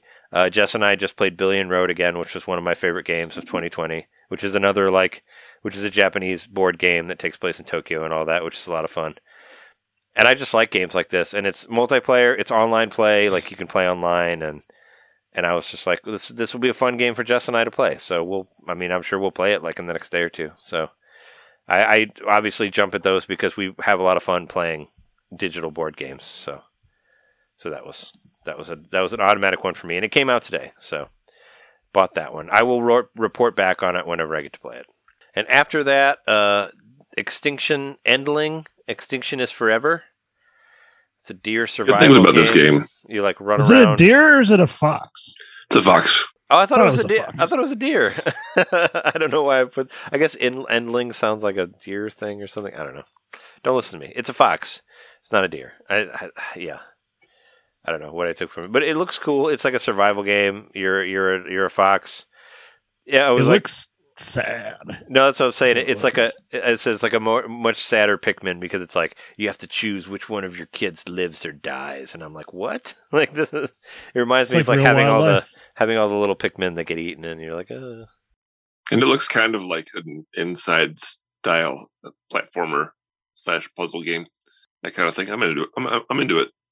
Spring 2022 on that one, so we got some time for that. But yeah, so it seems the like the premise is that you're the last surviving member or you're the last surviving adult fox, and you've got 3 cubs that you have to protect, or your species is going to disappear completely. So yeah, it's got some really dark like undertones to it. But and then you know, based on the decisions you make, that's how many of your cubs are at the end with you.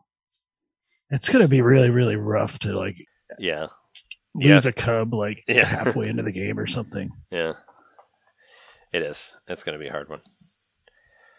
All right, that's 2 games. So another one here. This was recorded at one of Kevin's I Play Games meetups with Missy Chan the fan. If you watch her streams, she's funny. Jess and I we played Jackbox with her and Kevin, and yeah, she's cool. So here we are. That's me on the top there. Hi, Nintendo Main. It's Missy Chan. Congratulations on your 300th show. So I was told that I can talk about anything. Like at this moment, I'm like really hungry. And like there was a Somali man that came in, and I had saw him as he was leaving, and nobody informed me, and I don't have any cash. So like I'm kind of salty right now, and I'm low-key drunk. But congratulations on 300 episodes. It is a pleasure listening to you guys. Shout out to Jess, to Trey. I really enjoy. I'm sorry. I really enjoy playing games with them. Every time I see them at Emporium, it's always a delight. I can't wait to re-up on Animal Crossing nights with them. You guys continue doing the great things that you guys are doing, and good luck for 300 more episodes, hopefully.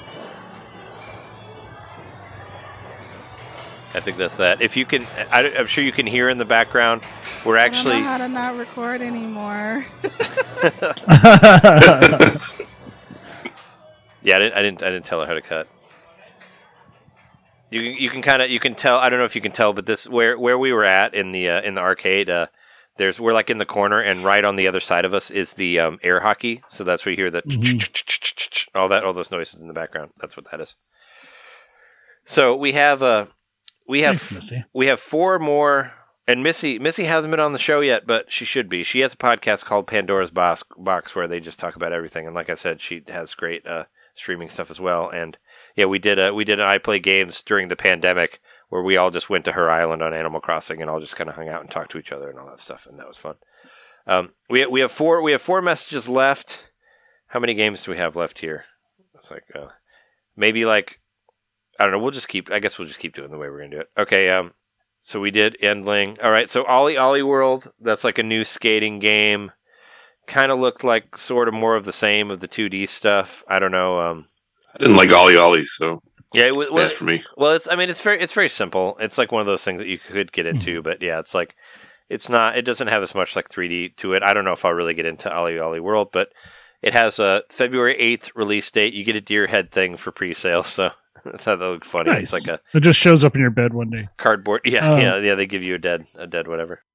It looks like it's leading heavily into the multiplayer aspect, which I don't know how much of that was in the other Ollie games. I have the first one. Not any, I don't think. At least not as far as I know. I got it in the Humble Bundle that time, but I haven't played any of the sequels, which I think there's at least 1 sequel, if not 2.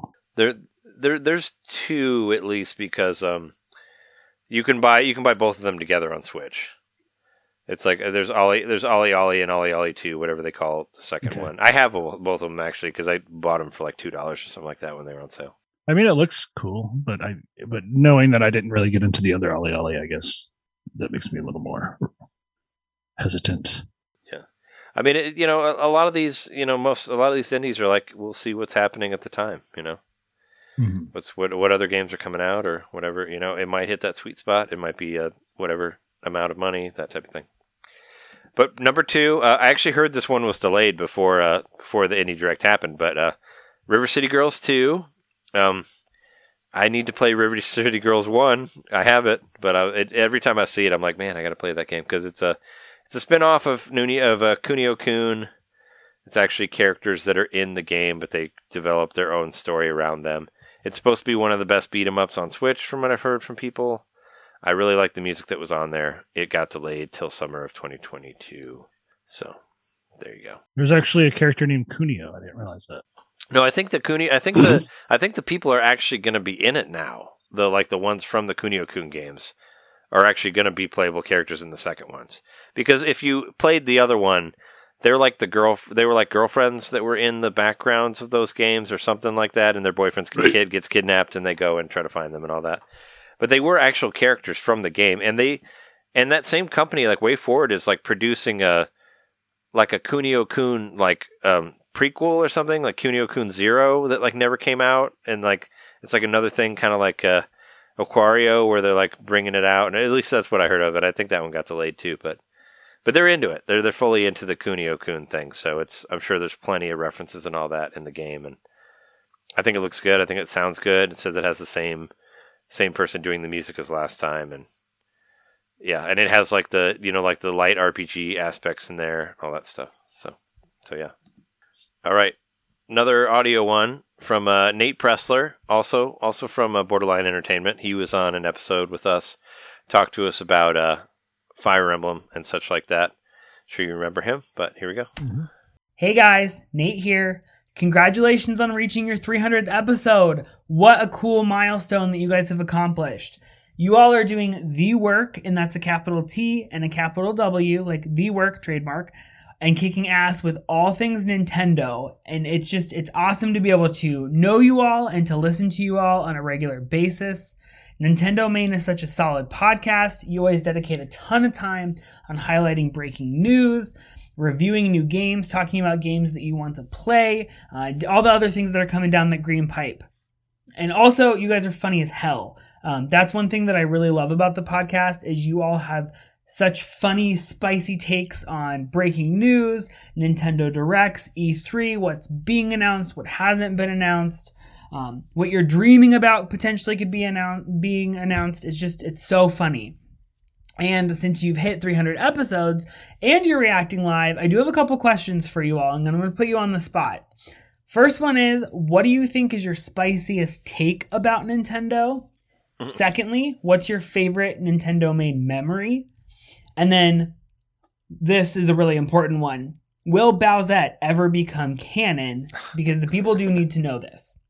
And then I have one last one, I promise. What are your hopes for the podcast in 2022? Is there anything exciting coming down the pipeline? Anything that you're really excited to share with everyone? Please keep up the great work. I can't wait to see what you all do and how you're going to celebrate your 600th episode, your 1000th episode, and that's as high as I can count.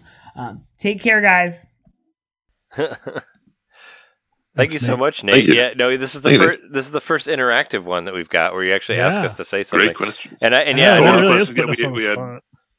was the spiciest take on Nintendo, right? Right. What was? I mean, I think I kind of said my well, I mean, I have some spicy takes. I kind of said a little bit of it earlier, but I know Jeremy's going to hate me for this, but I don't think Super Mario RPG is as good as a game as people say it is. I don't think it's held up that well over the years, and I think Paper Mario is much better than the Super Nintendo one. You would say that. That's my spicy take on that. Kirby's not that good. Well, you've only played like one Kirby game. I think Kirby's great. That's a spicy take too, because he eats spicy stuff, so it makes sense with that. He's a spicy eater. I was trying to think. There's got to be like one. I mean, I was like, there's got to be like some Nintendo games that I'm just like that I just don't care about. Oh yeah, Miiverse sucks, or not Miiverse, Miitopia, trash. Don't buy that game. It's a garbage game. Wow. It's not. It's like barely an RPG. Man, I thought that was the consensus. No, people love it. No, John. I didn't bring it up to John Wedgeworth, but he loves that game. Like, he absolutely loves it. All right, here's my spicy take. Nintendo has got some skeletons in its closet, I bet. That's my spicy take. Oh, you're not. They got a long history and a really strong legal department, and I bet there's some dark stuff back there. Oh yeah, probably. I mean, I would agree with that. Yeah. Well, I think any company that's been around as long as they have, there's some shit that happened that was covered up or whatever. I mean, it's like if you, like the longer you live, like the more possibility. I wouldn't be for somebody surprised to if find out something about your breaks shit. about Yeah. Nintendo where I consider boycotting them at some point. But I don't want that to happen. Yeah, but I'm just saying, like, there's just like that's this feeling I have in my soul. But yeah, I was just trying to go off the cuff there of something that I haven't said before. Yeah, and also to kind of be in line with what some of the messages have said, that we're not afraid to go after against Nintendo. yeah, if we need to. Yeah, I'm watching you, Nintendo. Hey, I mean, like I said, you never know. If you've been around for so long, there's a good chance there's something there. I mean, look at what happened to Michael Jackson. Yeah, I mean, he had all sorts of bullshit going on with him. Because he was on. Any other questions? One was like about Bowsette. Bowsette will not become canon. Will should be official canon. No, I think Bowsette will. I feel like everybody's forgotten about Bowsette pretty quickly after. I think Bowsette's after the going to beginning. some sort of reference at some point. Maybe even a trophy in a future Smash. I think they'll acknowledge it. That could happen. It just won't be a canon. It'll be like, here is the mimetic nature of the popularity of Nintendo. Here's an example of that. And I think at some point in history they will acknowledge Bowsette. They'll make a tweet about it or something. Like recently they made a tweet about the CDI Zelda games. Yeah. Yeah. And they frequently acknowledge Virtual Boy was a thing, but they still haven't done anything really with it. I know he asked, what do we think about, what do we foresee for 2022 for the podcast? And then there was another question. I can't remember. I can play it again. I was going to just re-up it just to make sure. Secondly, what's your favorite Nintendo made memory? And then, all right, there's Nintendo made memory. Why don't we do that? I mean, sure. we kind of did that with our what was it? One of our 250, was that the one where we went through and did all the ones? But I think my favorite memory is still the cereal one, because I think that's absolutely hilarious. Yeah, definitely the breakfast thing. Yeah, eating the cereal live. The Mario cereal was pretty hysterical.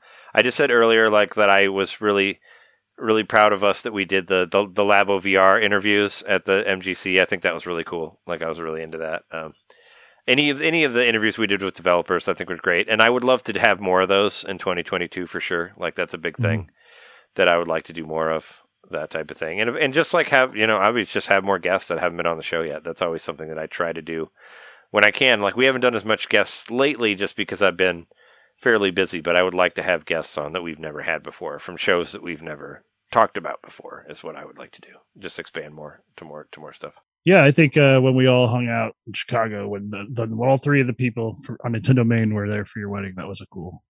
Even though that wasn't specifically Nintendo Main podcast memory, that was like, hey, we've done all this together, and wow, we actually get to all see each other at the same time. That was pretty cool. That's another thing. That's another thing I'd really like to see in 2022 is all of us being in the same room together and recording something in the same room together. That's definitely something I would love to see. I mean, maybe MGC 2022, or who knows. We could do something like that, but it'd be nice for all of us to be together. I'd like us all to go to Super Nintendo World.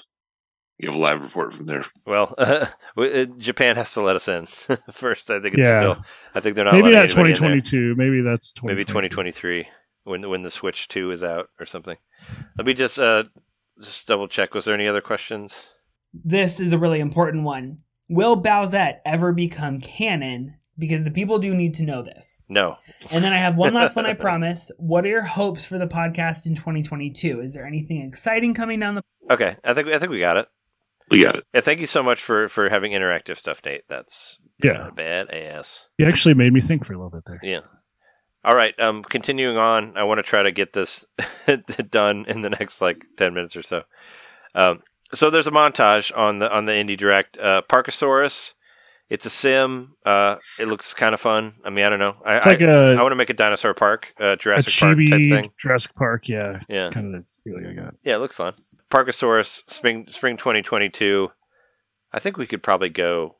We got 3 left here, so maybe we could do 3 and then do one. So yeah, Parkasaurus, spring 2022. That one looked kind of interesting to me. I don't know. I could be into a thing like that. Don't Starve Together, the sequel to Don't Starve. Don't Starve is actually going to be free through the Nintendo trial, Nintendo Switch Online stuff. So I should have figured. I mean, I didn't know I wasn't really following them, but it makes sense. It's letting you play the first one, the second one. Actually, the second one's not coming out soon. It's not coming out until spring of 2022, but maybe they want to get the hype going or something like that. Compared to when the first one came out, that's soon. My friend Dan tried to get me to play the original Don't Starve with him on Steam. We played together for a little while, like one day, and I just wasn't getting it. I wasn't like, I know it's just another like crafting survival game, but it just wasn't clicking for me. I've never played it, but I think the art style looks cool. But the art style's very, very unique. I'll say that. And this one, this will be the one we talk about before we do another audio thing. But Chicory is out finally. I don't know about you, Jeremy, but I've heard so many people talk about Chicory. Speaking of, Janet Garcia, who was on, who talked to us earlier through the audio thing, that was on her list of like one of her favorite games of the year. I know 84 Play, one of my favorite podcasts, like they've talked about, like that's like the game of the year. So I've seen people that I respect their opinions, like just talking up and down about Chicory. So this was like a automatically must buy for me because I don't know what it is. I just know people love it, and you've played it, Jeremy. And what can you tell us about it? So to kind of piggyback off that, for me, this was like Disco Elysium. Like I kind of understood a little bit about what it was, but mostly it's just all these people whose opinions I value like this game. Not to mention the pedigree here, especially Lena Raine doing the music for it. I didn't know about that. Oh yeah, that's the person who did the music for Celeste. Celeste, yeah. So that's cool. That's another thing. I mean, her compositions are amazing, and you'll hear like I got to the first boss, so I've gotten a little bit into the game, maybe an hour, but the compositions are definitely boom. That's her music, and it's just as good as ever. So this game definitely. I feel bad comparing it to other stuff, but I'm just early enough in it that I have to, because it is a very one of a kind game. I think ultimately I'm going to feel that way once I like get more into it. But initially, it's reminding me a lot of Garden Story. So you like it? Yeah. There's like an environmental kind of. There's a threat to the environment. There are these guardians that kind of protect everybody. In this case, the guardians are the ones that wield the paintbrush, and the paintbrush gets passed on, from one person to another. Or in this case, animals. They're all named after types of food, which is, once again, it's just hard not to see like a lot of parallels between this and Garden Story, even though I'm sure that it wasn't intentional. I don't know where they are in respect to which was developed when and all that, but I don't mean that in a bad way. Like, this is really cool. And so it's very sparse at the beginning. Everything's black and white. You have to color in the world, but what's really cool about it is it saves the colors, so you can make the world look however you want color wise, and you've got like a fairly limited palette, but I think they start adding more colors with time, and you have different paintbrushes you can use. And so I was just using the 8-bit Do controller at first. Then I was like, well, I remember a lot of people saying that this game was great for showing off the DualShock, or whatever, the DualShock 4, 5, whatever the fuck one they're on now, for showing off its like extra features. And so I was like, well, fuck it, I'm going to try the Joy-Cons out. I like the Joy-Cons. This might be the first motion control game that I enjoy the Joy-Cons in. Has it got that HD rumble? It feels a lot like Dreams. I talked about that a lot last year. Dreams, you draw in that, but you do it by tilting the controller. But this was on PlayStation 4. That has the motion control down to the level where it works well in that game. But I didn't foresee it working well with the Joy-Cons, but it works really well with the Joy-Cons. It's actually preferable because you end up painting everybody's house kind of like according to their specifications. Some of them will be like harder to figure out what they actually want and what they don't want. Or some people don't even care and you can do whatever you want. But what's kind of cool is you can zoom in and make your brush really small, and you can put little words or like little pictures on the landscape, and you can just make it look however you want. And I think, with time, it's going to almost have an Animal Crossing feeling to it of like, well, I did that and I did that. You get a little bit of pride in your landscaping, even though really you're just doing the color, like all this stuff already exists. But then there's like puzzle elements where like certain plants will shrink and then you can walk past them when you color them, or the opposite will happen with some where you have to like drain their color away so that you can move past those obstacles. And then there will be like certain stones you hit that produce light, because eventually your paint like becomes incandescent, so you can like go into dark places with it and you can light the way.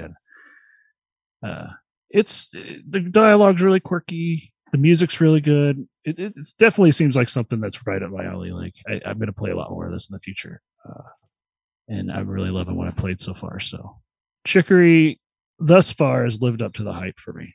Yeah, I'm excited to play it next week for sure. Like, well, to play it and talk about it next week. I'll definitely play it in the next like day or two. But you know, I was very surprised they didn't make more of a deal out of this. They just threw it in the sizzle reel, like in the middle even of the sizzle reel. I thought that was really weird. I thought it was weird that games were coming out today were in the sizzle reel. I'm like, especially Chicory, because I thought Chicory had like a pretty big buzz going. Like it was nominated, and it was nominated on the Game Awards as well. Like this is one I figured was going to come to Nintendo eventually, and I thought that they would at least have a little video that was like, "Hey, Chicory," instead of just like, you know, having like a couple seconds of it. And I didn't even, you know what?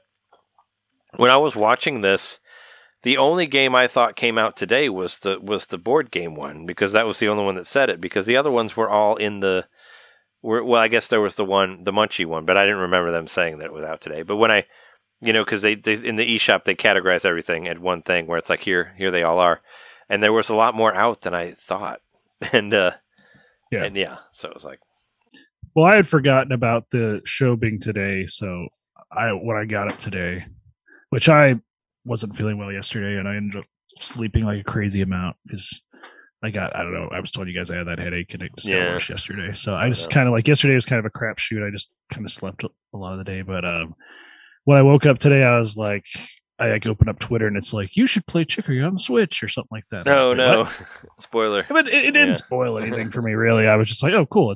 That means it's out now, I think. And then, I watched the direct and saw that it was out. So, yeah, I went and bought it immediately after watching the video and started playing it. So, yeah, definitely the highlight of the show for me today. Nice. The highlight of the Indie Direct. All right, Joel. We're going to play Joel DeWitt's message for us from Super GG Radio, a.k.a. Lomanade, if you know him on Twitter. Oh, yeah. Hi, Trey, Jeremy, and John. This is Joel DeWitt with Super GG Radio. I just wanted to congratulate you guys on 300 episodes of your Nintendo Main podcast. That is a great achievement, and if you guys didn't take any weeks off, you guys are talking about like almost 6 years of podcasting. So great achievement. Congratulations for the run. I've always enjoyed listening to you guys because you give a perspective on Nintendo gaming that is definitely more fan focused than a lot of podcasts out there. A lot of them try to be sort of industry experts, and it's refreshing to have a perspective that's more casual. Best of luck to you for another 100 episodes, and talk to you soon. Thank you, Joel. Yeah. Thanks, Joel. Thank you, Joel. He's like what was it? He's a lemon shake-up made out of laughter. I think he decided. So, yeah, he when he was on our show also, and he mentioned where that came from. It was just kind of I think it was one of those things that he accidentally came together and maybe it stuck or whatever. But yeah, Lomanade is him. That I always like. I almost forgot what his regular name was just because I follow his stuff on Twitter, and I was like, oh yeah, Lomanade. But yeah, no. I mean, we are looking at 6 years almost. We started in I thought we started in 2015, 16 or 15 or something like that. Yeah. I think you guys started in 2015. We started whenever it was whenever the first new Star Wars came or whenever the first new Star Wars movie came out was when we started. Which I thought was 2015, I think. 2015, correct. Yeah. So we started in 2015. That was also when the new generation started dropping, like not PlayStation 5, but PlayStation 4. PlayStation 4 and the Wii U. Well, I guess the Wii U was already out. Mm-hmm. Yeah. So it was 2015. Because that was when that was. So continuing on, we got 6 more games here. Let's just power through it. We got 2 more audio messages. We're almost there. Baby Storm. My notes are pretty hilarious on here, I thought. Baby Storm, baby game, Imagine Party Babies 2, Party Game Jam, January 21st, 2022. I don't know. I saw babies on there. I'm like, baby game. There it is. Lost Babies. I mean, a lot of these like went so fast that it's like I don't even know. Like, one of these I didn't even like. I saw it on the eShop and I'm like, I don't even remember seeing that game at all. So, yeah, babies running around. Maybe it's a Mario Party style minigame thing. Who knows? But it's coming out in January, so we'll find out more about it in the next month. Grime looked like a 2D adventure game. Or no, I put the wrong thing in there. The art RPG in World War II is supposed to go to Game Gerda, actually. I put it in the wrong spot, but whatever. Yeah, Grime looks like dude running around caves. Has an interesting. Getting real style. grimy. Yeah, not to be confused with what's his face, Elon Musk's ex-girlfriend or current girlfriend or whatever. It looks grimy, that's for sure. Yeah, Metroidvania. That's what they're saying about it. It's been on Steam for a while. Graphics look pretty cool. It looks very Metroidy. Gerda, that's the one that takes place in World War II. Gerda, a flame in winter. The small Danish village of Tinglev will no longer be the same. Walk the path of Gerda as her quiet life is turned upside down during the World War II occupation of her home. Choose where to go, how to act, and who to trust in this intimate narrative RPG-light experience inspired by real-life events. That's what Gerda is. It's another one that's like, who knows? It doesn't even have a time. It's just 2022 at some point. They don't have an actual date for when it's coming out. And that's 3 there, so one more. This one, I'm not going to tell you who this is, John. This is for you. I got this one for you because I thought you'd enjoy it. Okay, let's hear it. So here you go. Hey, how's it going? Trey, Jeremy, John. Hey! I just want to say congratulations to the 300th episode of Nintendo Main. Just want to make a mention of a fond memory I have. Big Nintendo fan. The earliest I can remember is Zelda, A Link to the Past. Originally, I wasn't a fan of Zelda. My friend Jason was on the original NES. It just didn't look all that to me, but somehow around when Zelda Link to the Past came out for Super Nintendo, somehow I got $50 and I took a chance on that game. And that was like one of the best decisions I ever made. Love that game so much. I actually created a map, Light World and Dark World, so I can have an entire map of everything, of every location, of where you get every item. And my brothers, they actually used that too to beat the game 100%. So I thought that was a great memory. And I just want to say again to you guys, congratulations again on your 300th episode. Hey, Otis. Thank you, Otis. That was Otis. Thanks, Otis. He didn't say his name. Like I said, I haven't listened to any of these, so I don't know. But I was hoping that he would say that this is Otis. But yeah, I reached out to Otis and asked him if he wanted to send us something because I was like, hey, John would like it if you would send us a message. Yeah, I love that. I love to hear from Otis, and we got to have him on the show sometime. Yeah, no, especially after that. We should. Yeah, no, we should. Whenever I would love to have him on the show. Technically, he's been on the show now. I haven't talked to him in a long time, but yeah, Otis, one of John's old roommates, and I knew Otis as well from hanging out with John and hanging out at his apartment and all that. We always talked about video game stuff, and he was always a lot of fun and all that stuff. And I've known Otis as long as I've known Trey. Yeah, a long time now. Yeah, I used to go say hi to him at Best Buy, the Best Buy in North Avenue that he worked at in Chicago. If I saw him in there, I'd always go say, "Hey, what's up?" and all that stuff. But yeah, thank you, Otis. I really appreciate that. Yeah, no, it's nice to hear from you again. Hopefully, we'll get to talk to you in real time next time. But yeah, Link to the Past is great. Yeah, I'm glad you came around to it. I remember a funny story that he told me about Link to the Past real quick. Was that him and his brother? I'm gonna try to remember this as best I can, but him and his brother got stuck in the game for the longest time, and then they got a new TV, and they realized that their TV was just too dark, and they didn't see a crack in the wall. Oh yeah. So they kept them from getting any further in the game, just the new TV. Oh wow! And they're like, oh wow, this is what we couldn't do, was this crack in the wall. Yeah. Right. Nice. Yeah, a lot of good memories gaming with Otis, and yeah, can't wait to have him on the show sometime. My spicy take that I just thought of is Urban Champion is better than A Link to the Past. No, I'm kidding. That's my fake. That's my fake spicy take. But You're about to make me bellow in the microphone. Yeah, it's like Urban Champion is really the actual best Nintendo game. You're full of anybody who thinks not. It's full of shit. It's great. It's the best one. Love that Urban Champion. All right, there were 3 games left in the Indie Direct. Timely. This is the one I totally completely missed. Didn't even know that it was in the Direct until I saw that it was for sale today on the Switch shop, on the eShop. I was like, okay, there it is. I don't even remember it being in there, but it looks. I mean, now that I saw that it's in there, it looks interesting. I guess that's you're gonna be a kitty cat. The stealth puzzle adventure, yeah, that you control. Yeah, with a cat in there too. Like, I mean, what the fuck? Yeah, I love cats. Come on. Yeah, no, I guess I totally all you missed need to know. It must have. It probably didn't play for that long, and it was also. We said it before, but I think it's really weird to have stuff in the montage that comes out today because it's like, can we get a little bit more? I mean, it's coming out today. I feel like you're kind of throwing them under the bus a little bit there because people might not even, they might blink and miss it like I did, you know.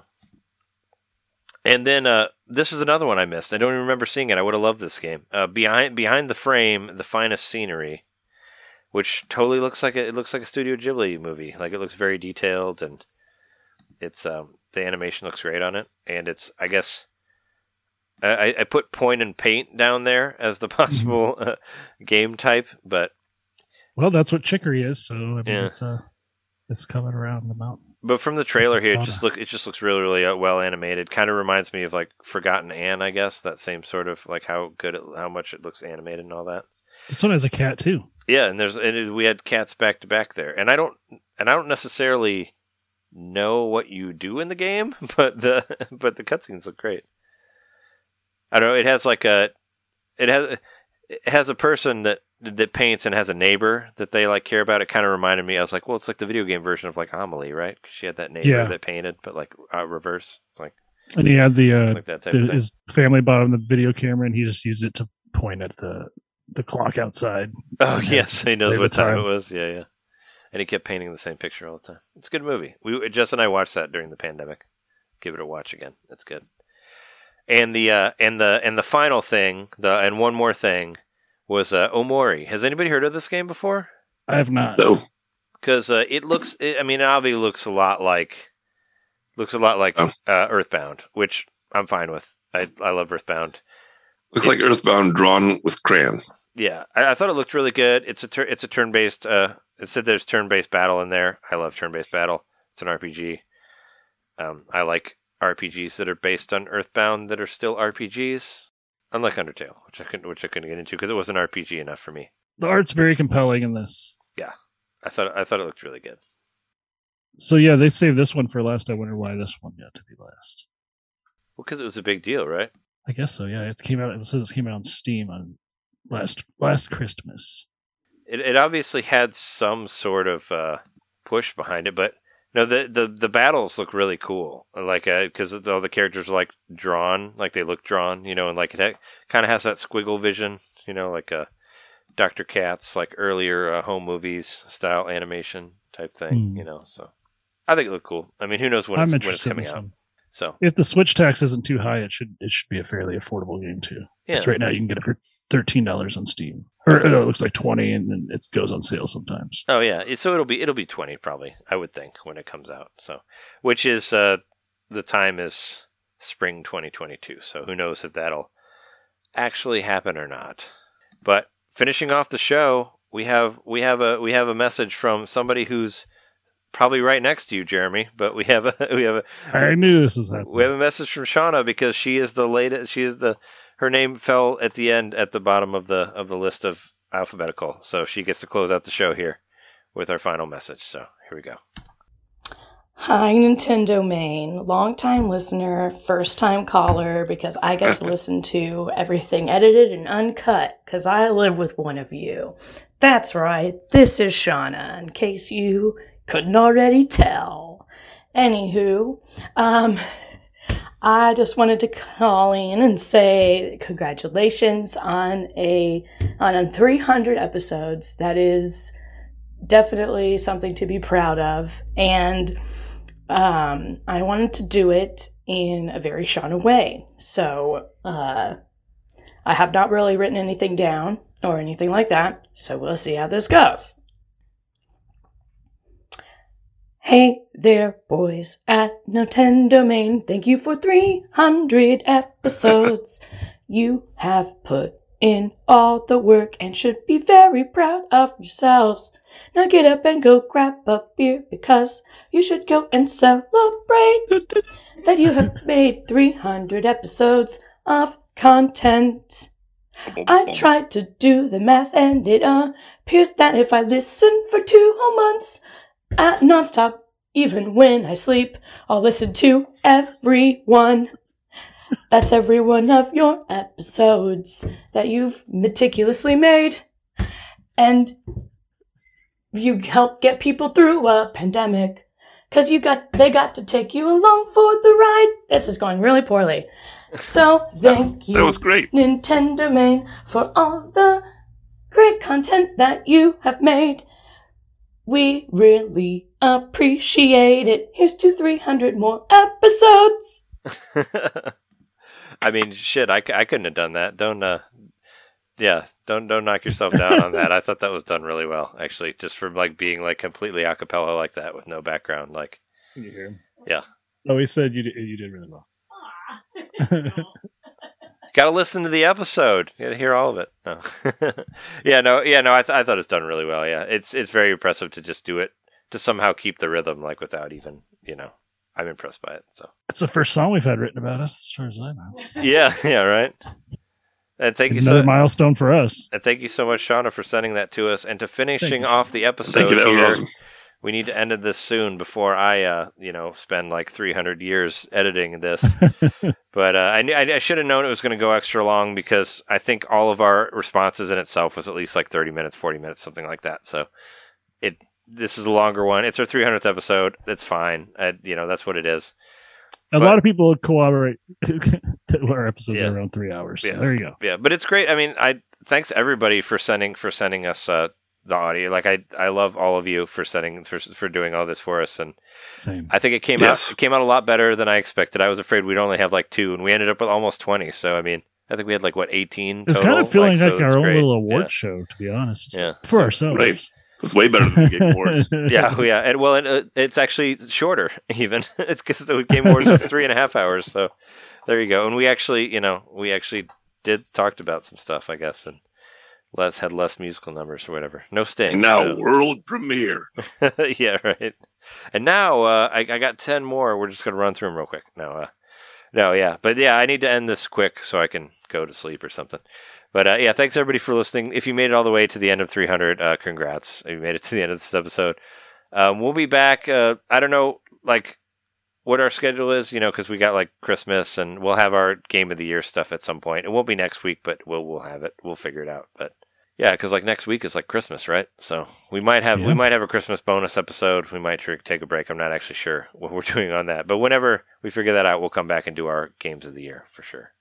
I thought we could probably do one since Christmas was like Friday, but did you have something to say? Thank you for all the love, everybody. It's really appreciated. Yeah. No, thank you so much to everybody who sent in audio files. We really appreciate it, and sent us gifts as well.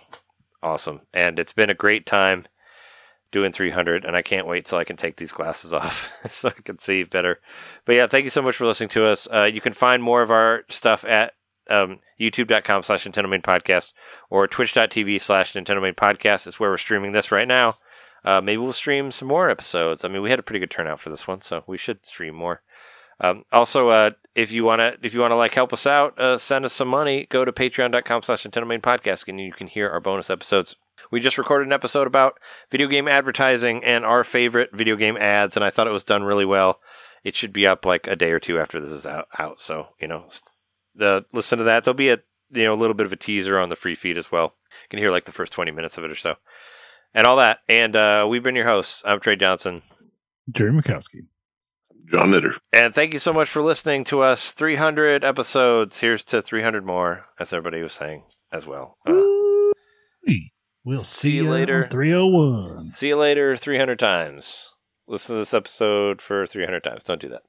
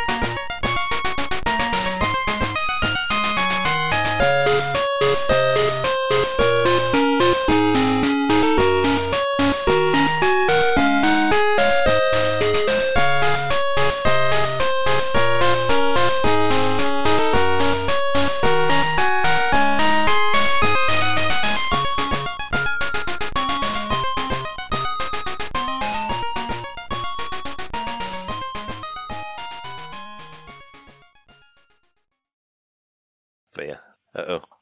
Do you guys froze? Uh-oh. Am I still going? Jeremy and John froze. Are you back now? No, you froze. No, you froze. No, you froze. On my It was side. you who was the froze.